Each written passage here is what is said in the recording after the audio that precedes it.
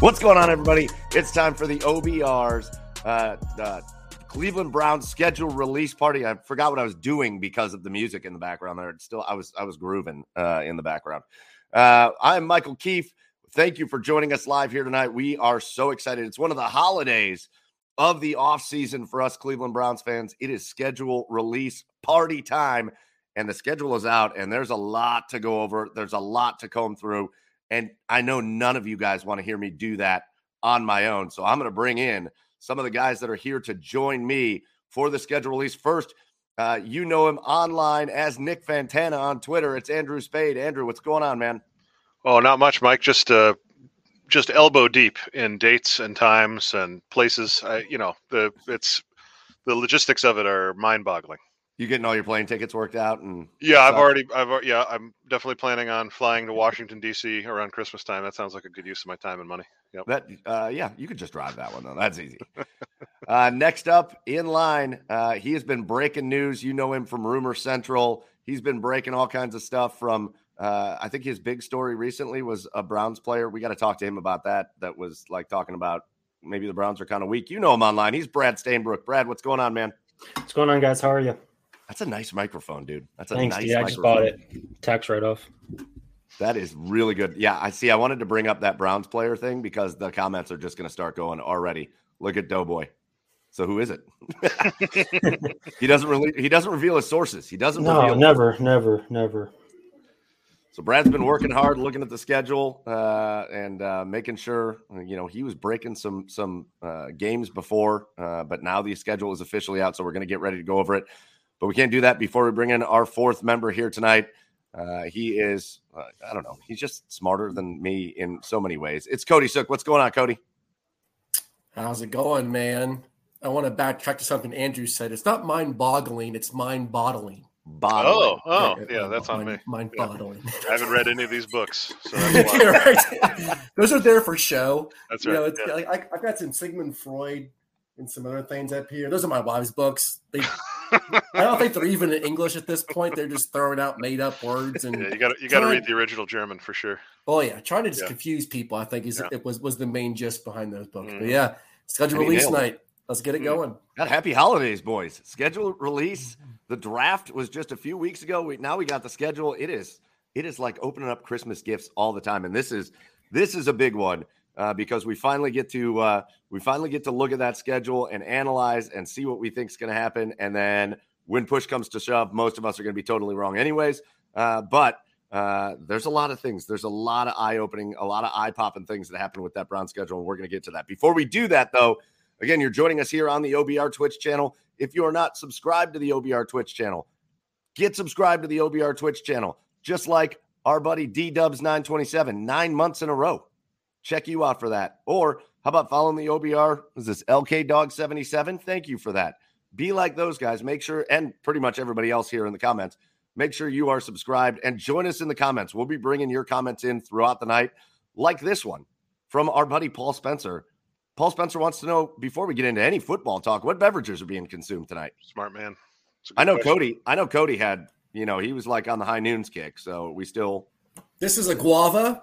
This is a local guava flavored IPA. No, it's high noon, but it is guava flavored. They're nice when it's sunny outside. This is the pool pack, limited edition, just came out, real official.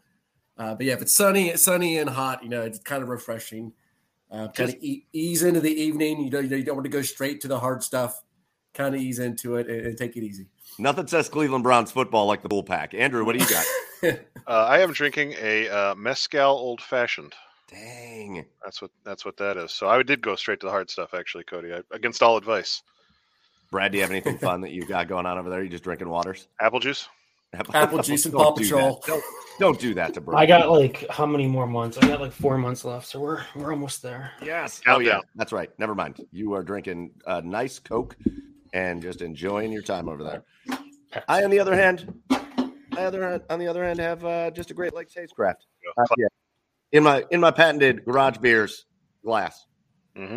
You gotta love it. So we got the drinks going on, Paul Spencer. You know that.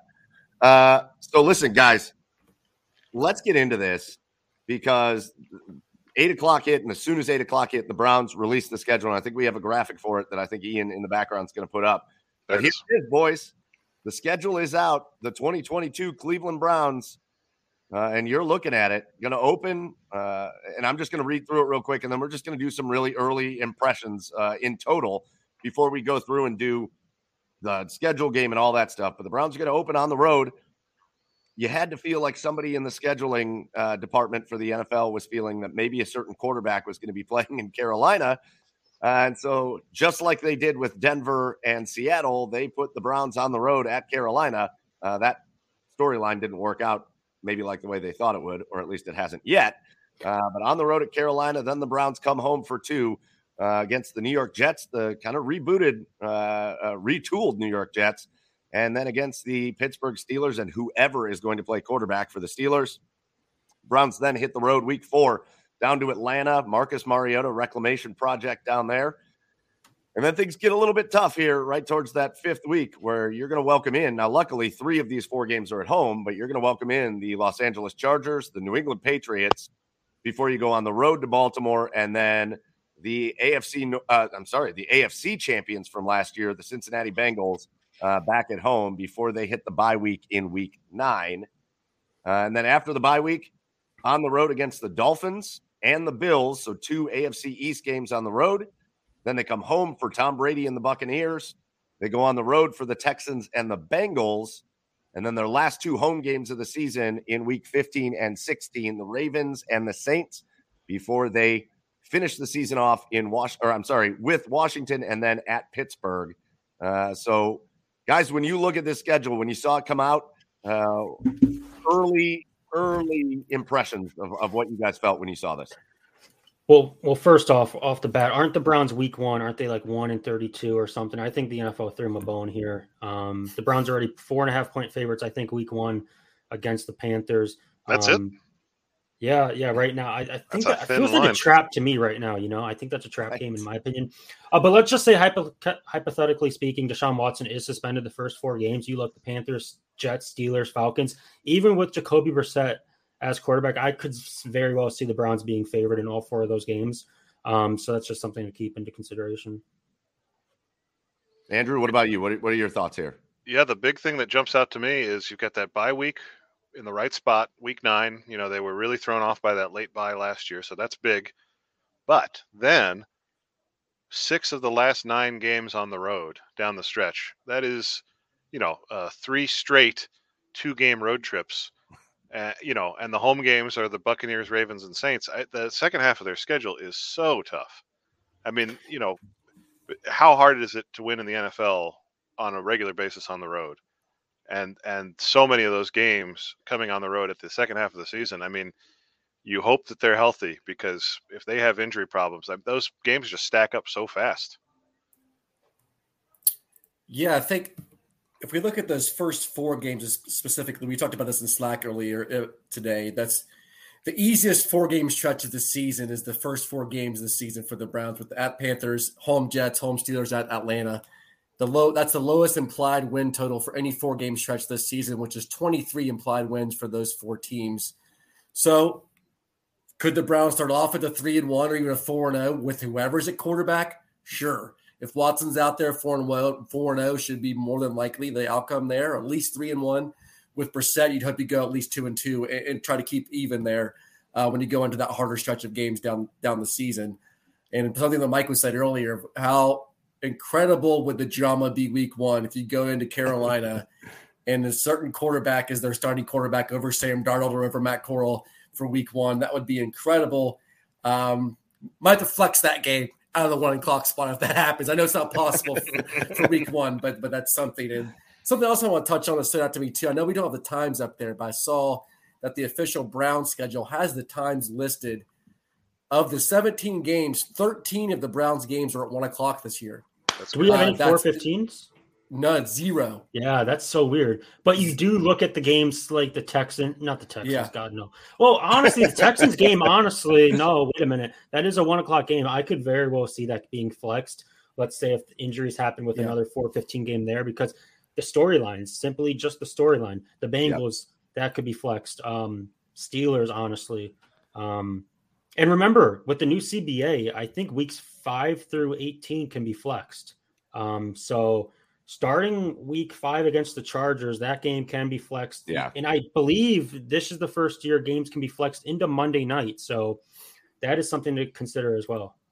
Yeah, and 2 of those are TBD. I think week 15 and week 18, Ravens Steelers. Those are obviously very flexible. As depending on what's happening with the division. If the division's close not at that point, you could push both those games into prime time and get weird with it, so to say. Yeah, it is. It's a very light primetime schedule, which, given how the team has struggled in years past with high expectations, I'm fine with that. Let's play at 1:00 and blow people's doors off without anybody paying attention. 100%. I get back to that 2019 season with all those primetime games. Some of those were just rough to watch, especially down the stretch of that season. Yeah, that 49ers game. We also had that. Yeah, those were laughable football games at that point. So I'm all in for the 1:00. That as a fan, I don't like sitting around until 4:30. Right. Sitting around until the nighttime games. I'm ready to go at 1:00, enjoy the day, and get the game in and get a win. Yep. The thing that I looked at here is, yes, the beginning of this schedule is certainly what looks to be the most favorable part of the schedule. But you're also, like, I'm looking at the Panthers, and I'm like, yeah, but if you got them later in the year, they probably wouldn't have Christian McCaffrey because they rarely ever. If you have week 3, you wouldn't have Christian McCaffrey. Yeah. So if you had the Chargers later in the year, you may not have Bosa or Khalil Mack. The couple of those teams. 3 holidays, it looks like, honestly: Christmas Eve, Halloween, and New Year's. Yeah, and listen, this is just as big of a holiday as any of those other ones on the schedule release.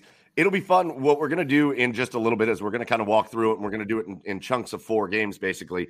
But we'll really break down what we think of each matchup, and it'll be fun to look at, to kind of look back at what these teams have done, because I put together a little thing here before, and you just kind of forget. Some of these teams really have retooled that. I think we're in a position where you're going to catch the Jets before they have been able to put anything together. I don't think that's going to be as bad of a Jets team as maybe what they've been in the past. Some of these teams are putting together some pretty solid rosters, and so it'll be fun to kind of go through and do that. Guys, real quick, when I don't know if you have been able to look. I know, Andrew, you said you made some notes. You've been able to kind of look through the season schedule and the NFL schedule. Besides the Browns and what they've got going on, are there any other games that you kind of have scheduled or circled as real highlight games for the NFL season and their schedule? Yeah, I'm in Wisconsin, and so the Packers, it's just in the water up here, and so week 10, the Cowboys go back to Lambeau, and so that'll be Mike McCarthy for the first time back. Wow, back in Green Bay, and I don't know that there's a lot of bad blood there, but I mean, it's going to be a high-scoring game. It's a 4:25 matchup. It's in November. Those sorts of classic matchups late in the season, that'll be a must-watch, for those 2 teams and with the storylines that they have. And I would expect a lot of points to be scored. So that's one that jumps out at me. I think, we were talking beforehand about that first Monday nighter where the Seahawks are hosting the Broncos and Russell Wilson. And I can't believe that they're going to really trot out Drew Lock against their former guy at home. I mean, if he throws 2 interceptions in the first half, they'll burn that place to the ground. So what you're saying is you're not going to go with Seattle in that game, probably? I mean, it's funny though, because you could see the other side, right? Like, what if the revenge game is the other way? Maybe Locke is motivated to blow out the Broncos. Weird stuff happens in the NFL. You can't predict, but I just think from a Seattle perspective, if I was a Seattle fan, that's your worst nightmare. I mean, imagine the Browns, have just traded away a great quarterback and he's coming back to play. I mean, it would take a lot of imagination because the Browns have never had one. But anyway, it would be really hard as a Seattle fan to get excited about that game right now. I know the NFL just dropped all their schedules at 8:00, basically. So I don't know, Cody or Brad, if you had a chance to look at any of the other schedules, any of the other team schedules. I mean, I just saw the Browns schedule for the first time 17 minutes ago, so I'm just still getting adjusted to it. Oh, really?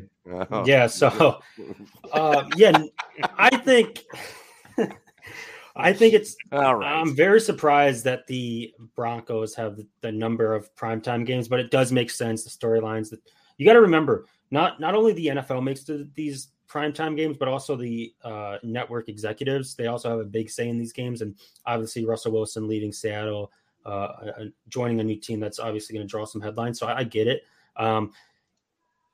One game on the Browns schedule I am kind of surprised about is that week 3 Amazon Prime game. Remember, this is the first year on Amazon Prime. So who's calling it? It's going to be Kirk Herbstreit and Al Michaels, I believe, which is honestly a weird combo. But anyways, that is surprising because, that's the second ever, Amazon Prime game. So they definitely want to, that makes me believe Deshaun Watson is going to be on the field. That's what it's, that's what it's telling me.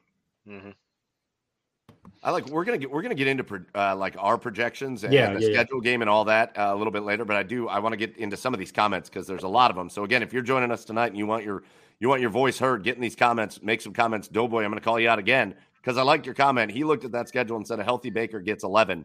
With Watson, every single game is winnable. And I keep having to. I totally agree with him, and I keep having to pull myself back into that mode of like, listen, I'm not going to badmouth Baker because when he was good, he was pretty good. But Deshaun Watson's another level of good when he plays, and he's another level of he's that next step up quarterback that I totally agree. Like I think we look at that schedule, and I look at it through kind of Browns fans lenses. Like, oh, you probably lose. The Bills on the road, that's going to be tough, and there's this. But I think with an elite quarterback, I think with Deshaun Watson out there, we haven't had that in ever. So I agree with that. I think every single game on that schedule is winnable. Yeah, I think a lot of it with any team, it always comes down to health. How healthy are the Browns? How healthy are the opponents each week? When are you facing the teams? Are they coming off of a Sunday night, playing them on a Thursday night? Are they coming off short weeks? Are they coming off long weeks? Are they coming off a bye, et cetera?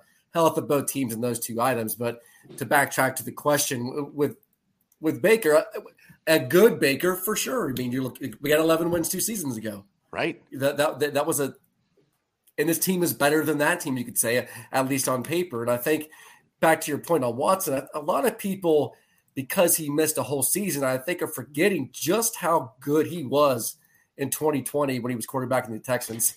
He was what he had. He was their team. He was first in CPOE, third in passing grade, and sixth in EPA per play among all quarterbacks this season. Extremely good football player. Hope he gets the majority of the games to play on the schedule this season. That's the aim as a Browns fan. We'll see how that goes. But with him on the field, undoubtedly every game is winnable depending on the health of the team that week. Let's just say the Browns do take a few games to adjust with Deshaun Watson. Deshaun Watson needs a time to get comfortable, and let's say he's playing all, the full schedule. You look at the first 4 games again. Even Deshaun does not need to play his greatest to win those 4 games. The Browns heading into week 5, hosting the Chargers, the Browns should be 3-1. If not, I'd be concerned. At least 3-1. Definitely. Yeah, boys. Oh, go ahead, Andrew. I was just going to say, looking around the NFL one more time, I just thought I'd look at Thanksgiving because that's always fun. And the Bills are at the Lions, the Giants are at the Cowboys, and then the night game is the Patriots at the Vikings. So that's a pretty good set of games. Even that Lions game with Josh Allen is going to be watchable. So, from a Thanksgiving perspective, we're in good shape, that's the first time that's been true in a while. A couple of powerhouses, Josh Allen and Jared Goff there. Hey, at one point they were both powerhouses. Right. Yeah. Hey, real quick, before we dive deeper into the Browns schedule and play the schedule game and all that, let's go around a little bit the AFC North and look at the Steelers, the Ravens, and the Bengals. I pulled up the 2022 strength of schedule. They've got the Bengals listed with the 3rd hardest strength of schedule, which is going to happen when you win your division and you go to the Super Bowl and all that. So the Bengals, 3rd highest strength of schedule, the Steelers 12th, the Browns 17th, and the Ravens 23rd. And so you can see the Vegas odds there as far as just where these teams place in the NFL as far as rankings. And the Vegas odds say that the Browns are more than likely to come out on top of that group. So I don't know. What do you guys take from that? I don't disagree. I think this is very fair. Honestly, I think people might be writing the Ravens off a little too. Like they always play. Like even last year, they were in it, even with all those injuries. So, but yeah, I don't really disagree with this. I agree. I think the Browns. So right now, according to Vegas, the Browns are favorites to win the AFC North. Yeah, I mean, my takeaway is that I think there's 3 teams that are in a cluster. The Bengals, the Browns, and the Ravens are all right there. And then I think that there's a step before you get to the Steelers. The wild card, of course, with the Steelers is if Kenny Pickett is good, they would be right back into that same group with the other 3 teams. So, I mean, I'm not scared of Mitch Trubisky, my expectation is not high for Kenny Pickett. Most rookie quarterbacks are not good. But if Pickett comes in and plays like Mac Jones, all of a sudden that's a 4-team race in a single division, and every one of those games is going to be a dogfight. Yeah, absolutely. I think most of us would agree that Bengals are probably due for a little bit of regression compared to last year. I think they kind of overshot I think their record wasn't necessarily representative of how good of a team they were last year. They were 17th in DVOA and 11th in EPA per play on offense. So average to above average football team that ended up going to the Super Bowl. You know what I mean? Sometimes the ball bounces in your favor sometimes. And we've seen that happen. I'm not saying that they're a bad football team by any means, but I think they're due for a little bit of regression back to the mean compared to how they performed last year. And I think you were spot on there, Angie, with the Steelers, that it all comes down to the quarterback and the offensive line play for them. If Big Ben last year is getting ready to the ball faster than anybody else in the NFL. And so what happens this year if Trubisky or Pickett sit back there for the ball for just a half of a more second? There might be more sacks, more turnovers, more fumbles, things like that. It all comes down to quarterback for them, just like most teams, but especially the Pittsburgh Steelers this year. And as Brad said, the Ravens, you can't ever discount them. They're going to be competitive. They're well-coached. They're a well-run organization. They're going to be right in that double-digit win scenario, depending on health across the board. But those are tough games. It's going to be a tough division this year, even more so, I think, than the past years with how even these rosters are starting to become. I still think Cleveland, and I'm not being biased here, I think Cleveland has the best roster and the best potential of all of these teams, with the Bengals and Ravens next, and then the Steelers hinging on the quarterback play. I love what you said there. I do want to make sure that Cody, that I'm not going to let you just get away with saying 11th. Did I say 11th? Yeah, I was going to bring it up if you didn't, Mike. No, that's an official word. Look it up. Read a book, guys. Listen, Andrew, turn around, grab one of those books. I have that. Yeah. I can't let you get away with that, Cody. You made a lot of good points, but I can't let you get away with 11th. There's 3 U's in the 11th, if you didn't know. The German word. Yeah. So, boys, before we really start breaking down each matchup for the Browns, is there anything else? Is there anything else that kind of jumps off to you guys? Is there anything else that you've seen out there?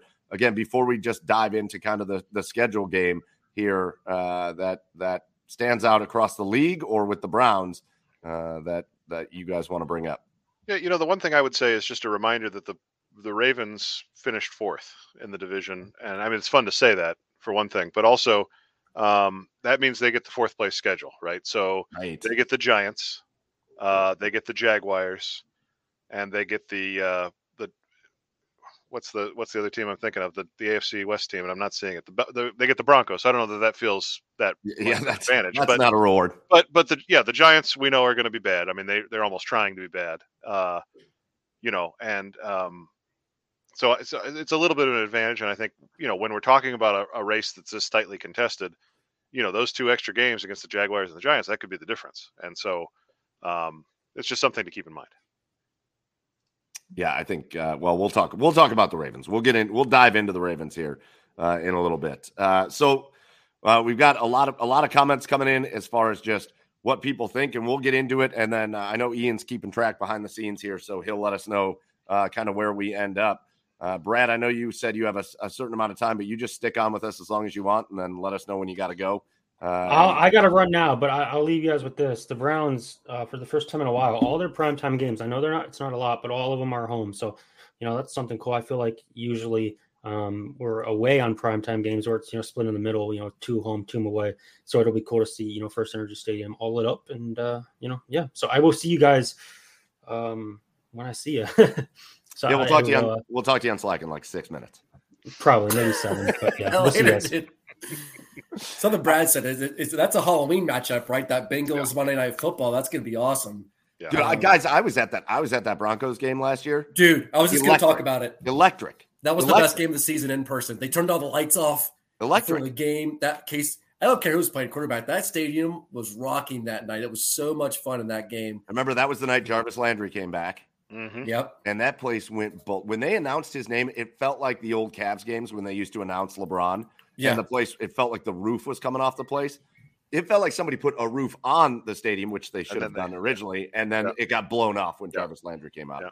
That was probably the most fun I've had at a game since Baker's first game. That Jets game was that Thursday Night Football in whatever season that was, 2018, 2017, wherever that was. That it was incredible that night to see that. I didn't see Keenum do the chalk throw. I was kind of looking for that night, but he didn't do it for some reason. But he had a nice game that night. That was the Dearness Johnson hell of a performance night, if I remember correctly. Yeah, it was awesome. That was a great game. There's a chance. I mean, obviously the breaks and everything else, but if Watson's playing that Week 8 game, they could be 6-2, 7-1 going into, or I guess it would be 5-2 or 6-1. I mean, think about the atmosphere on a Halloween night. If you've got the AFC champs coming to your place and you've got the best record in the AFC, for example, I mean, they would, whatever was left of the roof from last time. It's gone. Finish it off. Lots of renovations needed. Mm-hmm. Tons of them. All right, guys, let's get into the schedule and let's go through game by game and see what we feel the Browns are going to do. So we start on the road in Charlotte, North Carolina, against the Carolina Panthers. Sam Darnold, Christian McCaffrey. It's a Carolina team that not a lot of expectations. This is the Hollywood Higgins game, as we will see Hollywood Higgins lining up for the Panthers across the way. But they had draft picks like Ekwonu in the first round. So initial thoughts, guys, when we play the schedule game, initial thoughts, Browns, Panthers, week 1. Nothing here really. Nothing with the Panthers scares me necessarily. They have a decent receiving core, DJ Moore, Robbie Anderson, Terrace Marshall, Higgins, a couple decent draft picks, Matt Corral and Ekwonu, just like you mentioned. But that's a game that they should win, even if Brissett's under center, without a doubt. It's on the road. I don't care, week 1, whatever. Get rid of that mantra that the Browns can't win week 1. Let's get that done with, be over with it, and move on. And someone just mentioned Kevo 680 that it gets to face Garrett in his first game. So, good luck. Welcome to the NFL, bud. You get to face the best pass rusher in all the football. That's a game I'm surprised, as Andrew was saying, with just the 4.5 line. Yeah. Granted, that'll move up, down, back around, left and right by the time we get to the season opener. Yeah, if it's confirmed Watson plays, that's got to be at least a touchdown, even on the road. For sure, 100% agreed. Yeah. I mean, I think Cody's spot on here. I don't think you can analyze this one too much. I think the only glimmer of hope that I would give Carolina is their defense is not terrible, and if Watson is rusty, or if Brissett's playing, potentially the offense gets held down. But even with that, I think the Browns can run on people to mitigate that. So I would have to say, off the top of my head, let's call it Browns 27, Panthers 13. And I will say, I'm going to set a rule here for the rest. I'm going to set a rule for the rest of the schedule game. We're going to play the schedule game. Overarching rule, Deshaun Watson is the quarterback for the Browns. Okay. Overarching rule, right. Deshaun Watson's the quarterback. We don't know what's going to happen. They very much made it sound, Roger Goodell very much made it sound like he's not planning on making any moves until some of this stuff gets sorted out. And so let's go ahead and just assume Deshaun Watson is playing. And if he's not, whatever, then the Browns got to figure that out from there. But let's go with the full on Brown squad. Are you telling me Mayfield's not starting week 1? Why do you guys keep talking about Brissett? Obviously, there was a great question in the comments. Will the line move up or down if Baker's the quarterback for Carolina? And I think the answer to that is it probably doesn't move much, which tells you everything you need to know about who Baker is as a quarterback. Yeah, when he's playing his best, he's definitely better than Sam Darnold. We don't know about Corrals. We know he's a rookie, whatever. With that, he's definitely a better quarterback, but I don't think it wouldn't move towards Carolina's favor, I don't think, by any means. Yeah, I don't think. We're talking about maybe a half a point of movement at the most in one direction, but I wouldn't see anything changing there. I think there are some interesting things. I think Kevo brought up a great one. Matchup to watch, JOK versus Christian McCaffrey. That'd be fun to watch. Those guys running all over the place. Yeah. But no, guys, I'm with you. I'm playing the schedule game too. This should be Browns victory. This should be we could talk about maybe some rust for Deshaun Watson, but that dude's a pro. And hopefully he knows how to come into camp and kick that rust off in camp so that he's ready to go. You probably see him playing a little bit in the preseason as well, maybe even a little more than what you'd expect out of a starting franchise quarterback. But you'd expect him to be done, and I would imagine that dude is going to be so revved up to be out there playing football again, and he is an elite level quarterback in the NFL. I would imagine he's out to prove something week one, and that's a scary thing for the Carolina Panthers. So yeah, I want to even go further. I want to go like 35-10 or something like that in that game. I really feel like the Browns could just dominate that game. Yeah. So we all agree with win for week one. Yes. Yep. And then let's probably agree again on week 2 because the Browns come home for their home opener and they take on the Fighting Zach Wilsons and the New York Jets. Again, the Jets, I do want to say, some new weapons there for the Jets. Obviously, you bring in Garrett Wilson. That's a scary weapon on the outside. You got Breece Hall at running back. They brought in C.J. Uzomah from Cincinnati, who proved to be a pretty good tight end as that season went on. To go along with guys like Elijah Moore and Corey Davis, you've got defensively, you're still not a very good team in New York, but you brought in some help in that defensive backfield in Sauce Gardner in the draft. And so, again, I think the Jets could be a team that over the course of I don't know that they're going to start really well, and I think that bodes well for the Browns. But I think over the course of the year, this Jets team, once they get a little experience and some of these young guys get some experience under their feet, could be a better team than what people think. But what do you guys think about this matchup? Yeah, I think you're right about it's going to take them time. Whatever they are by the end of the season, they won't be there week 2. I think that's safe to say.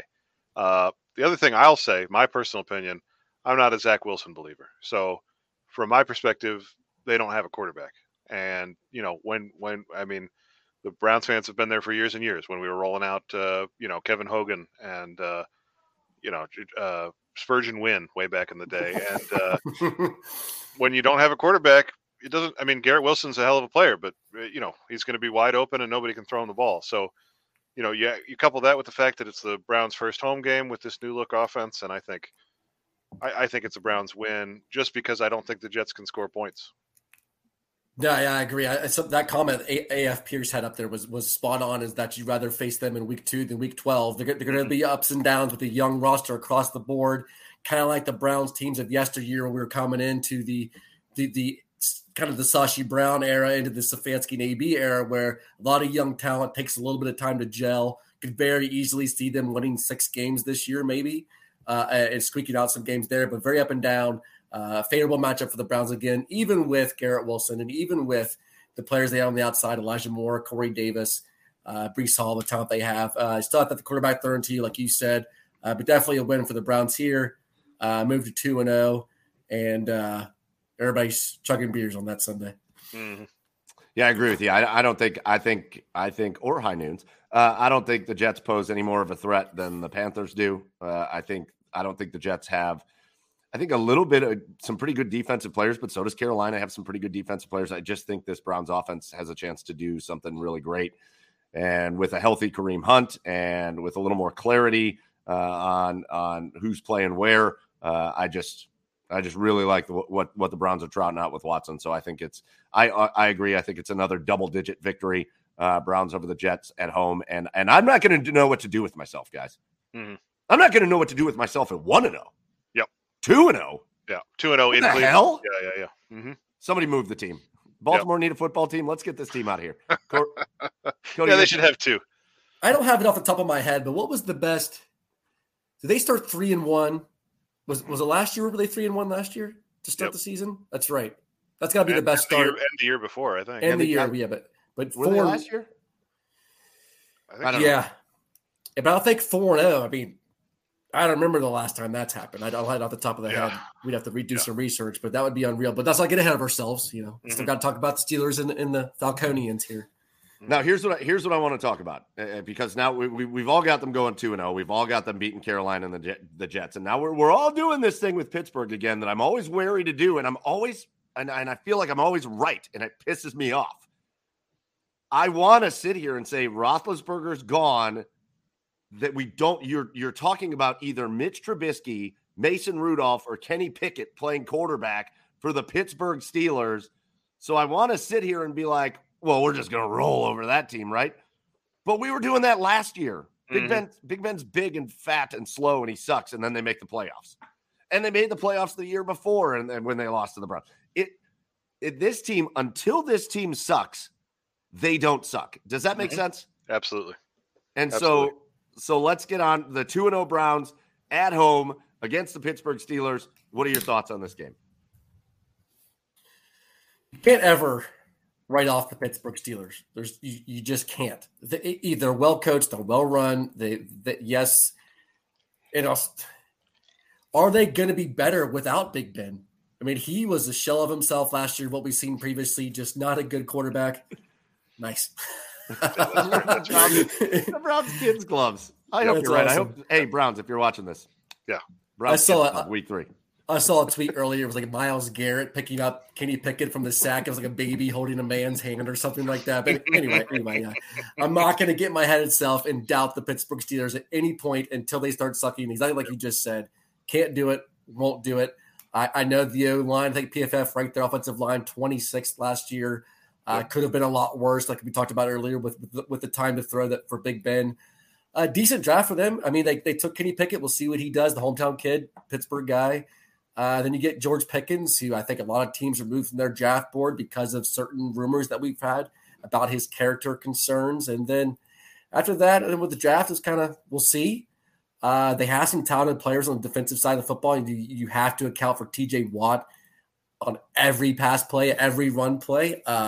You shouldn't leave him unblocked on the weak side? Don't leave him unblocked on the weak side, especially when you have a rookie right tackle playing in that game. And that'll be the first real test, I think, for this offensive line, depending on what Conklin's status is at right tackle. Is he going to be back from the torn patella tendon? Is Hudson in there? Is Hubbard in there? Maybe it'll chip him a little bit, help him out on that right side. Yeah, definitely another plus matchup, I'll say, for the Browns based upon their roster. But I think it'll be close. It always will be close unless it's the first round of the playoffs in 2020. Yep. But this we'll see how it goes this season. But I think a Browns win. I'll say this game 24-19 Browns win that game. Yeah, so an underrated factor here. Well, I mean, it's the schedule's new to all of us, so underrated is maybe not the right word. But the Steelers open in Cincinnati, and then they have the Patriots at home. So their first 2 games are tough. So there's a chance if they're starting Trubisky or a rookie quarterback, either way. I mean, you know what Bill Belichick does to rookie quarterbacks. There's a good chance, I think, that they're 0-2 coming into Cleveland. And then, think? Go ahead. It's on your point. Sorry, I didn't mean to interrupt. No, that's fine. Go ahead. If they start 0-2, do they start asking questions already? Well, should they make the switch? That's kind of what I'm wondering. But it's the short week, right? So it's Trubisky. If Trubisky gets made a fool of by Bill Belichick, then they've got 3 days to turn around and play in Cleveland. But that situation is exactly where Mike Tomlin earns his money every year, right? Their backs against the wall, and it's like, okay, they're done. We write them off, just like you said, Mike. The Steelers are like a gun. You have to assume it's loaded, even when you know for a fact it's not, because that's the only way you can avoid, making a mistake, right? So they are a good team until, and probably, I mean, at this point, after what we've been through over the last 20, 30 years, they're just going to be a good team for the rest of my life. And even if they're not, I think the interesting thing here is if they come in 0-2 and the Browns come in 2-0, it looks like it's one way. And then halfway through the game, it's tight, and they're doing it to us again. In that moment, in Cleveland, do the fans start that thing that we do where it's like, here they come, Yes. Or do we believe, right? Because we've got the quarterback now. We've got, Amari Cooper now. We've got Myles Garrett playing against, a turnstile at left tackle. That's the interesting question. But it's always going to be there for Browns fans, right? Is if they're down 13-10 going into half, what's the mood like in the stadium for the third quarter? My favorite storyline of the offseason, by the way, was the press conference for Mason Rudolph, where he was like, well, yeah, like I'm not I appreciate Ben Roethlisberger and all that he did, but I'm kind of glad to take the reins of this team now and march them forward and whatever he said. And then the Steelers promptly went out and were like, well, we're going to get Mitch Trubisky and we're going to draft somebody in the first round. And all of a sudden, when you look at like the depth chart for the Steelers, Mason Rudolph's in the third spot. And he might be the worst quarterback in professional football. I'm going to say it. That is my very professional, educated opinion. He's going to make them want Duck Hodges back. Maybe what he meant beat Cleveland in a game. In a real football game. But if that doesn't prove the point that they're always good, nothing will, right? Find a way to win somehow. So what were the Cody, you had them like 24-19, something like that. Browns win. Did you have a Browns win, Andrew? I do. I still think, all of that being said, this is a game where you find a way to win, right? So I can very easily see them down at halftime, but this is why you got Deshaun Watson, right? Go win a game in the fourth quarter. Maybe this is the Cade York game, right, where he nails 2 or 3 kicks, and we've got ourselves a folk hero. So, let's call it 20-12. Yeah, and I'll go. I think the Steelers' defense is really good. I still think they're good. I think Myles Jack has underachieved, or he hasn't been as impressive as everybody thought he would be in Jacksonville. I think he has a chance to be as impressive as everybody thinks he is in Pittsburgh. And that defensive line is really good. And so I'm never going to sleep on that defense while they got those guys out there, and Watt and all Hayward and all those guys that are really, really good. So yeah, I'm going to say this might be the first time in the season that the Browns offense really has to fight for points. And so, yeah, I think this could be like a 17-13 kind of game. Mm-hmm. And I'll give it to the Browns too. So I'll go 3-0. Guys, we've got a legend waiting in the wings. And so we're going to bring him in, and we'll let him kind of catch up with us. But we're going to bring in Fred Greetham, who just is sitting there looking comfortable. Fred, what's going on? Welcome to the schedule release party. Hey, great to be here. Yeah, it's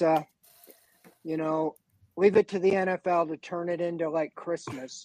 It's like, but yeah, I saw it earlier. Haven't really studied it, but it allows the NFL to have something going like every month of the year. It seems like now you got April draft, May schedule, June mini camp. Yeah, they got to dream up the July deal, and I guess you can count training camp at the end there. So sure. No, it's always exciting. You play that game, and what I found in the years covering the teams that you think are a sure win now or a sure loss, it's never the same when the season starts. I don't know what it is, but somehow teams that are good sometimes lose their magic, and teams that are bad sometimes get on a roll. But that's parity. So, I think they've got to, right out of the gate, they got a chance to get on the board, make some hay, and get off to a fast start. This team, traditionally started slow, beginning with the first game. They've won one time. And so, you got to come out and win. That can set the tone so many times, and you can get a roll going. So, yeah, I like the schedule. It looks like after the bye to me that sets up with a tough little I think 4 out of 5 games are on the road after the bye, and the home game I think is Tom Brady. So it looks like the back half of the schedule, is going to be difficult. So that's why I really think you want to get off to a good start and get on a roll and put as many W's together as you can, while you can. You want to especially get off to a good start in the division with the Steelers. You want to, I say it any way the schedule looks is everything goes winning the AFC North. They've never won the AFC North, and they haven't even won the division since 1989. So it's time to put your sights on that, and that starts with the division games. And they say they count double. So I think you really you're talking about overlooking Pittsburgh. Pittsburgh every year is good, even when they're not supposed to be good. So I think you got to, you got to get off to a good start, but really with that game, you want to get that one especially. And you want to I think you got to win 4 out of 6, at least in the division, to put yourself in position to win it. So, Fred, come in and play the schedule game with us for a minute. We've made it through the first 3 weeks. And so just a quick catch up. We've all got the Browns beating Carolina week 1 in Carolina. Do you have any disagreements with that? No. Okay. We've all got them beating the Jets at home in week 2. Do you have any disagreements with that? No. Okay. And we all have them beating the Steelers week 3 at home. Do you have any disagreements with that? If they start 2-0, that could be, it just seems like teams you should win, just the NFL. But I'm going to say they're going to take care of the Steelers this year. They'll be 3-0. Let's go. All right. We've given them so many wins so far, and we're only through 3 weeks of the season. You got to love that. All right, so let's move on to week 4. The Browns head down to Atlanta. It's the Marcus Mariota reclamation project down there. He gets his chance at redemption after getting booted out of Tennessee for Ryan Tannehill. You got Cordell Patterson, who very much like Deebo Samuel kind of redefined a position last year. And Cordell Patterson was really, really good last year. Deebo got all the talk, but Cordell did kind of the same thing as Deebo did. And he, unlike Deebo, is going to do it again. And he wants to play that position again, kind of that running back position. They brought in Drake London to go with Kyle Pitts as 2 pretty good offensive weapons for Marcus Mariota. Defense is suspect down there at best in Atlanta. Guys, how are you feeling about that Atlanta game? Yeah, I feel better about the Atlanta game than the Steelers game, but I think the Browns will take care of that too. I guess you've got me at 4-0, which that would be something. Yeah, I agree with Fred, and I think that's the understatement of the year to think about the Browns being 4-0 with a home game after that is I feel irresponsible for predicting it, but I'm looking at the Falcons schedule. They've got the Saints at home, and then they go to LA, and then they go to Seattle, and then they're home for the Browns. So they have back-to-back West Coast road trips. They might even be out there for the whole week. To me, with a young team like they're going to have, that's a situation where they're home and they're worn out, and of the 4 games we've predicted so far, this is the one I feel the most confident saying that the Browns will win. Wow. Yeah, I agree. I agree with that statement. They're in complete rebuild mode, and they got some young players. Your Drake Londons, they have Desmond Ridder, maybe a future quarterback. Guys like re-signed Grady Jarrett, Kyle Pitts. There's some talent there, but if the Browns are healthy and going to Atlanta and lay an egg, there's going to be some big question marks thrown around. So I think that I agree with Andrew. That's the most confident. I think that the Browns would win. It would be week 4, so we're sitting at 4-0, and Berea is almost burned down at this point. It's also Deshaun Watson's return trip to a dome, an inside controlled climate environment. Not that hometown. Not that the climate at any of the other places should be bad in the first part of the season, but return to the dome. You got it. Hometown. That was the other. Remember, that was the rumor. It was the Browns are out of the running. He's going to sign with Atlanta. Boom, remember the picture. The Browns. He had a picture of a Browns jersey and a Falcons jersey, and out of his basement, living room, laundry room, whatever it was. Yes. And we're sitting down on the table, and everybody's like, "Whoa, what we got going on back there?" But yeah, that was supposedly what it was down to. I'm with you guys. I'm gonna be a believer in Marcus Mariota because I want to be, because that guy was really good for a little while with Tennessee, and then some injuries happened, and then they really believed in Ryan Tannehill, which drives me up a wall because I still don't. He's a fellow Texas A&M Aggie, and I still don't believe in Ryan Tannehill. But I think that Marcus Mariota's got a chance to go in and turn himself back into a pretty good NFL quarterback, which I'm going to root for. With that being said, I'm with all of you guys. I think the Browns should go to Atlanta. First of all, there's a weird thing with the Browns in Atlanta that the Browns always beat Atlanta. Like, even when the Browns were bad and they played Atlanta, they beat Atlanta. So there's like this thing with the Browns in Atlanta, and I think the Browns go down there and get a win and go to 4-0. And so here's what I'm gonna make a challenge in the comments, and then we're gonna do a quick little breakdown here. My challenge to you guys in the comments while we talk about this first 4 games of the season: post one word that describes the Browns being 4-0 in your head. Post one word in your head that comes into your mind when the Browns are 4-0, and we will read some of the best comments. So, guys, the first part of this season concludes. They get the wins they need to get here in our schedule game. We all have them at 4-0. if that happens, do you have a feeling of, you know what, this is how they should have played it? So good. This is where they should be. Or are we going to let ourselves be a little like, oh, holy crap, we are 4-0. Let's go. I would be beside myself. The idea of them being 4-0, even though the schedule does get harder, and I think Fred made the right point that they need to win these games so that later they can be more like a 500 team and still make the playoffs. But 4-0 for the city of Cleveland would be, as Passive Alpha says, that's an apocalypse scenario, and I couldn't be more excited for it. Fred? Yeah, I was just going to say that, the way the NFL is, teams always lose games they should win and vice versa. And I just think you got to stack as many as you can.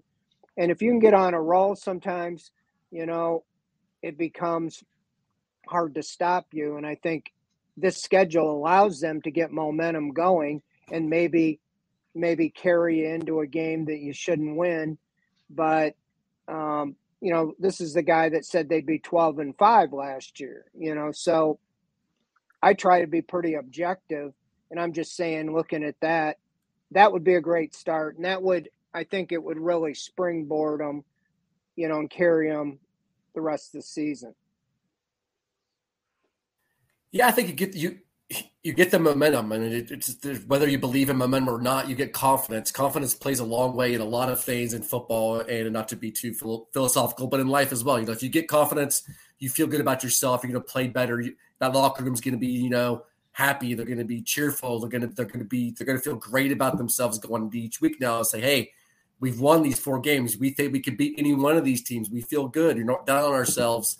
And then you go into more of the gauntlet area of your schedule. But, yeah, I think 4-0, it's realistic. I think that should be the expectation as things sit right now. And time to go ball out. I mean, if you zoom out, take the big picture here, they are playing 3 of the 4 worst teams on their schedule in this stretch. Yeah. The Texans are the other team that are pretty bad. The Commanders are not great, but, and then to have the Jets at home, I mean, these are bad teams. Panthers, Jets, and Falcons are, they were all picking in the top 10 for a reason. So, yeah, it's crazy as Browns fans to sit here and say 4-0, and the Steelers game is a question mark. Either 3-1 or 4-0. Anything less than 3-1 would be a disappointment, frankly. Correct. It's not like we're being homers here. So, right. That screen doesn't show the Buccaneers, the Broncos, the Bills, and the Patriots or something. Right. There's not the 4 teams that are on there. These are 4 variable, winnable games as we stand right now going into the season. So I'm really glad I asked for those comments because there were some really good ones.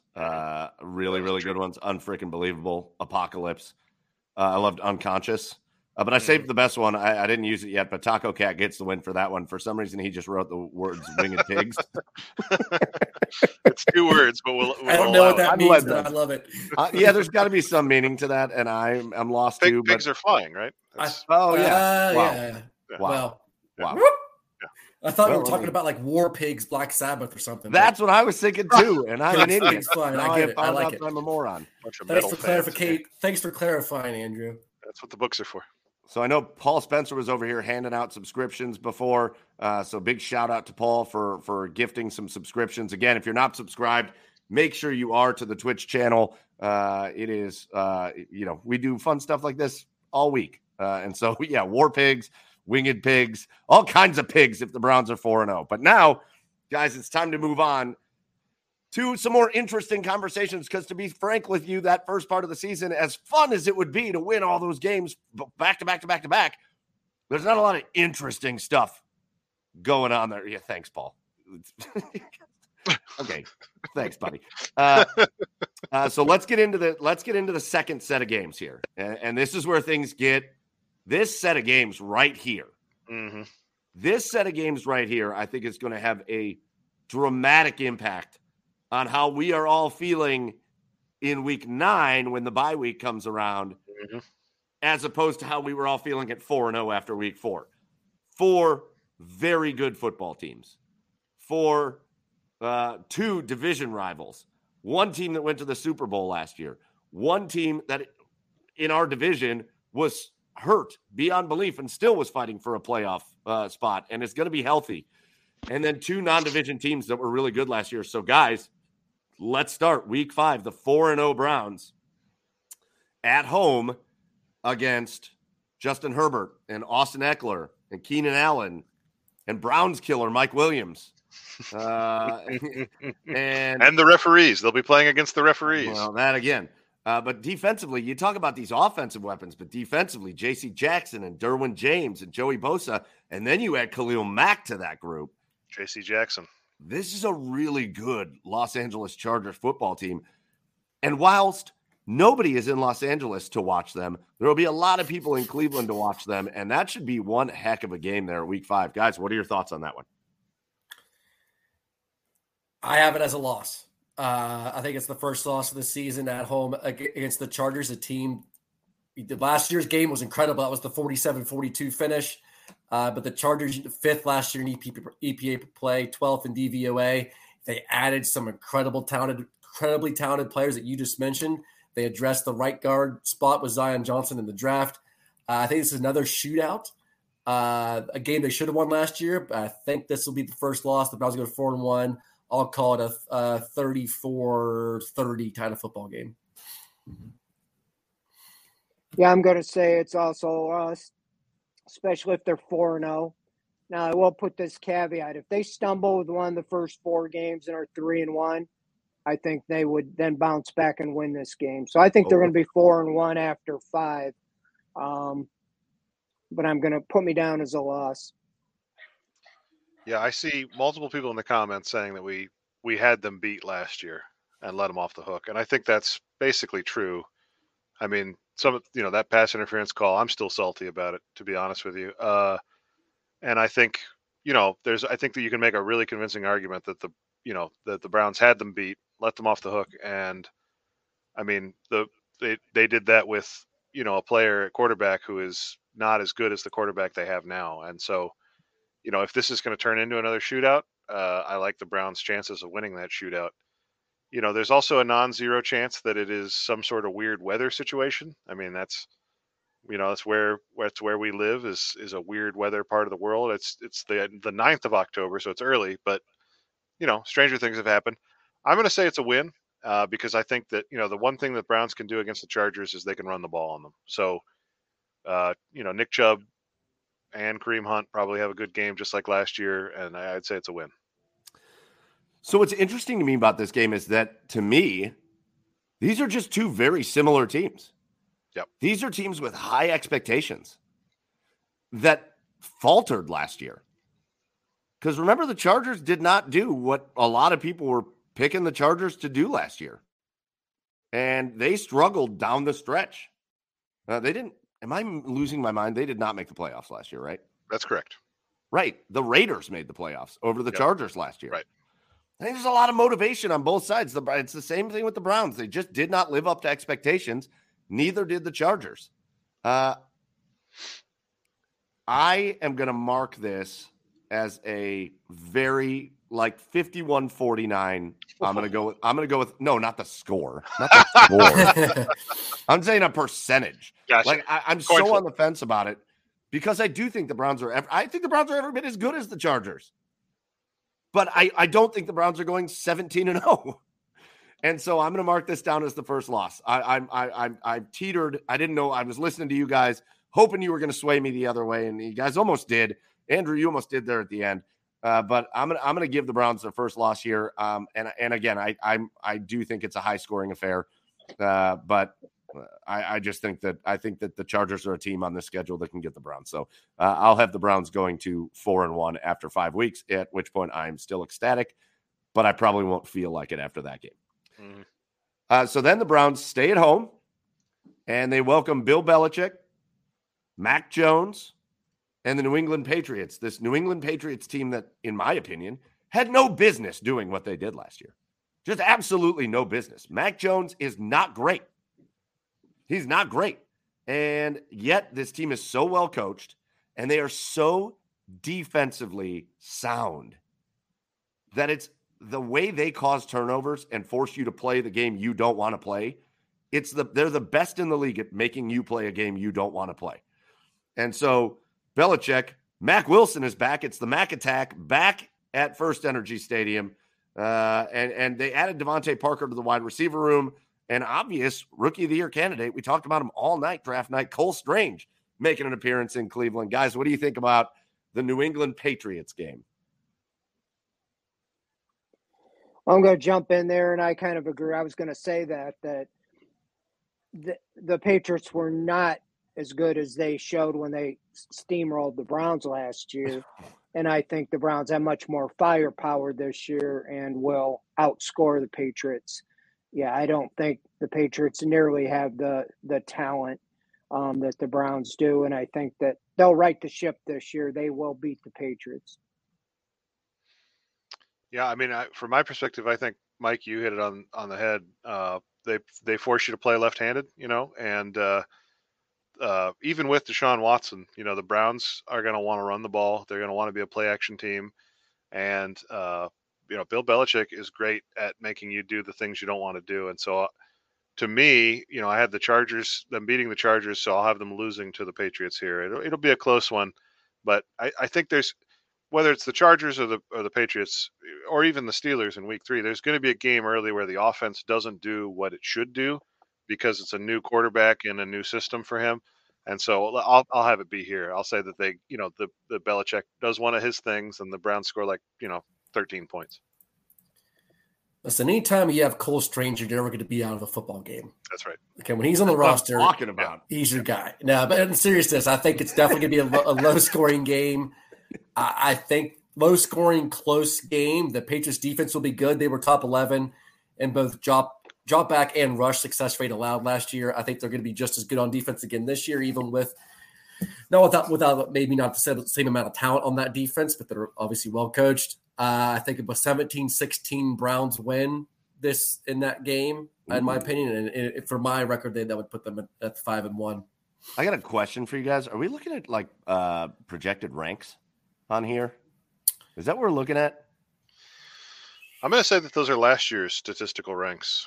New England was second offensively? I mean, sure. I don't know. Were they? I'm not sure what that is. I'm not a math major, Mike. I don't turn around and read a book, Andrew. I don't know in what universe the expectation would be that New England's offense would be second in anything.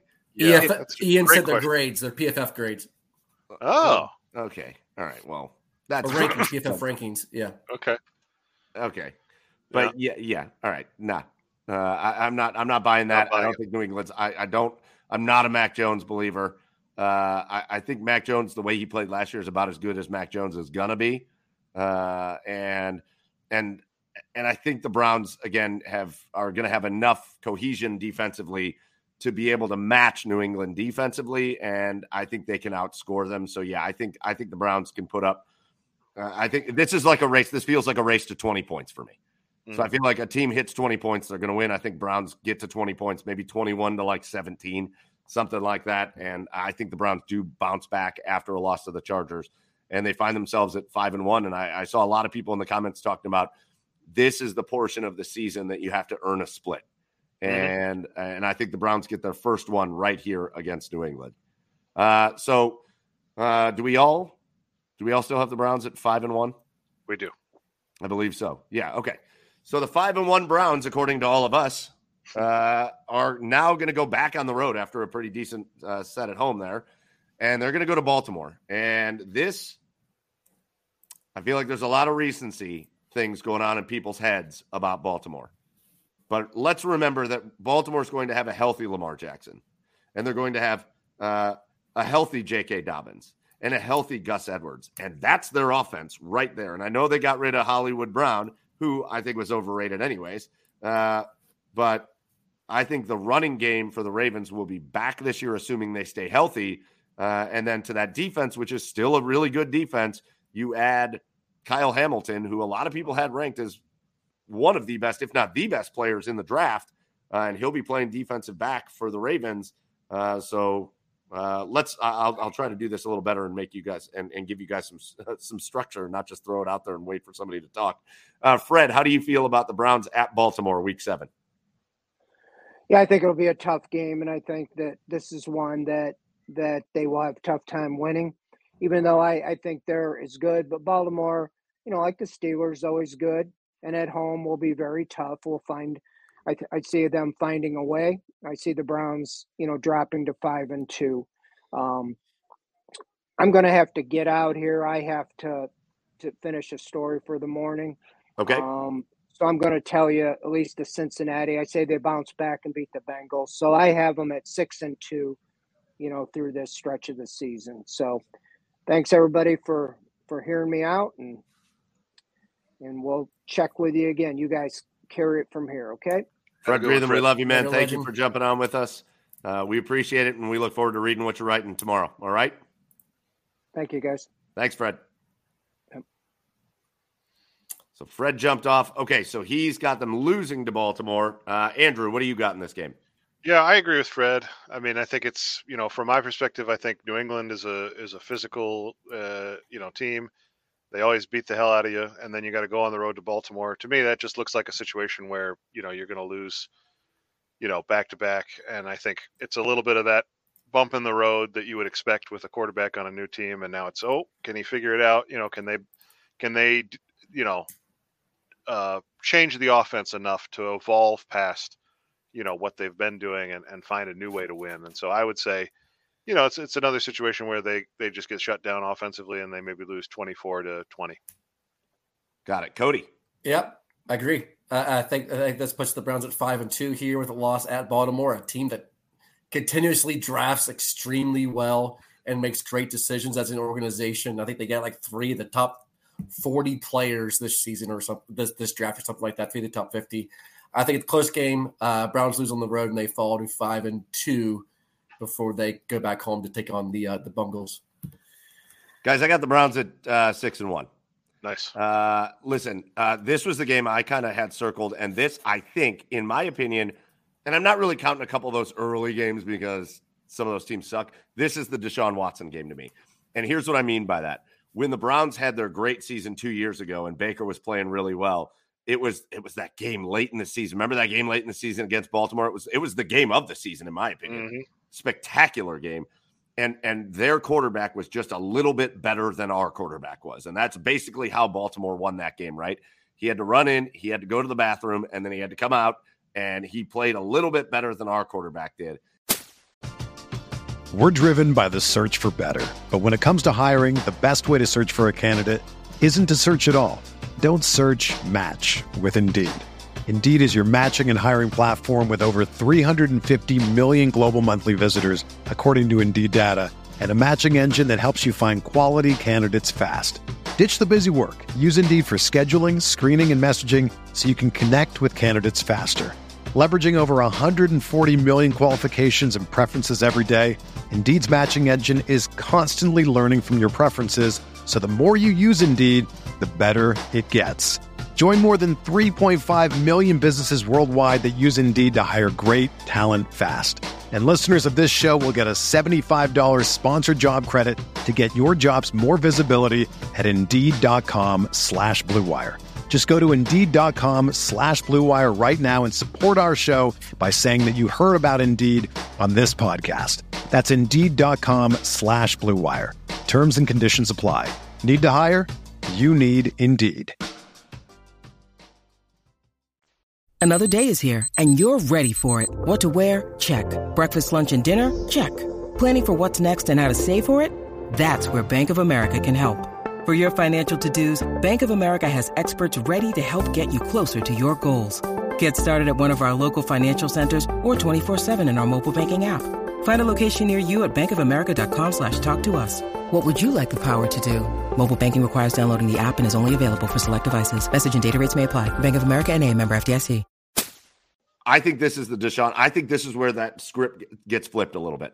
Mm-hmm. I think this is where you see how good Deshaun Watson is in a game like this. And so, I don't know. This is just, I've had that feeling from the beginning, this Ravens game. I think this is where we see the difference.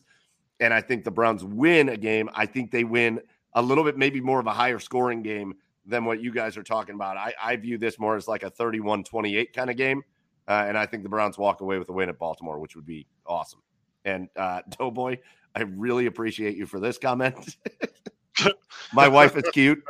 You can also ask that how question. I don't know. She's got bad judgment. It is what it is. All right.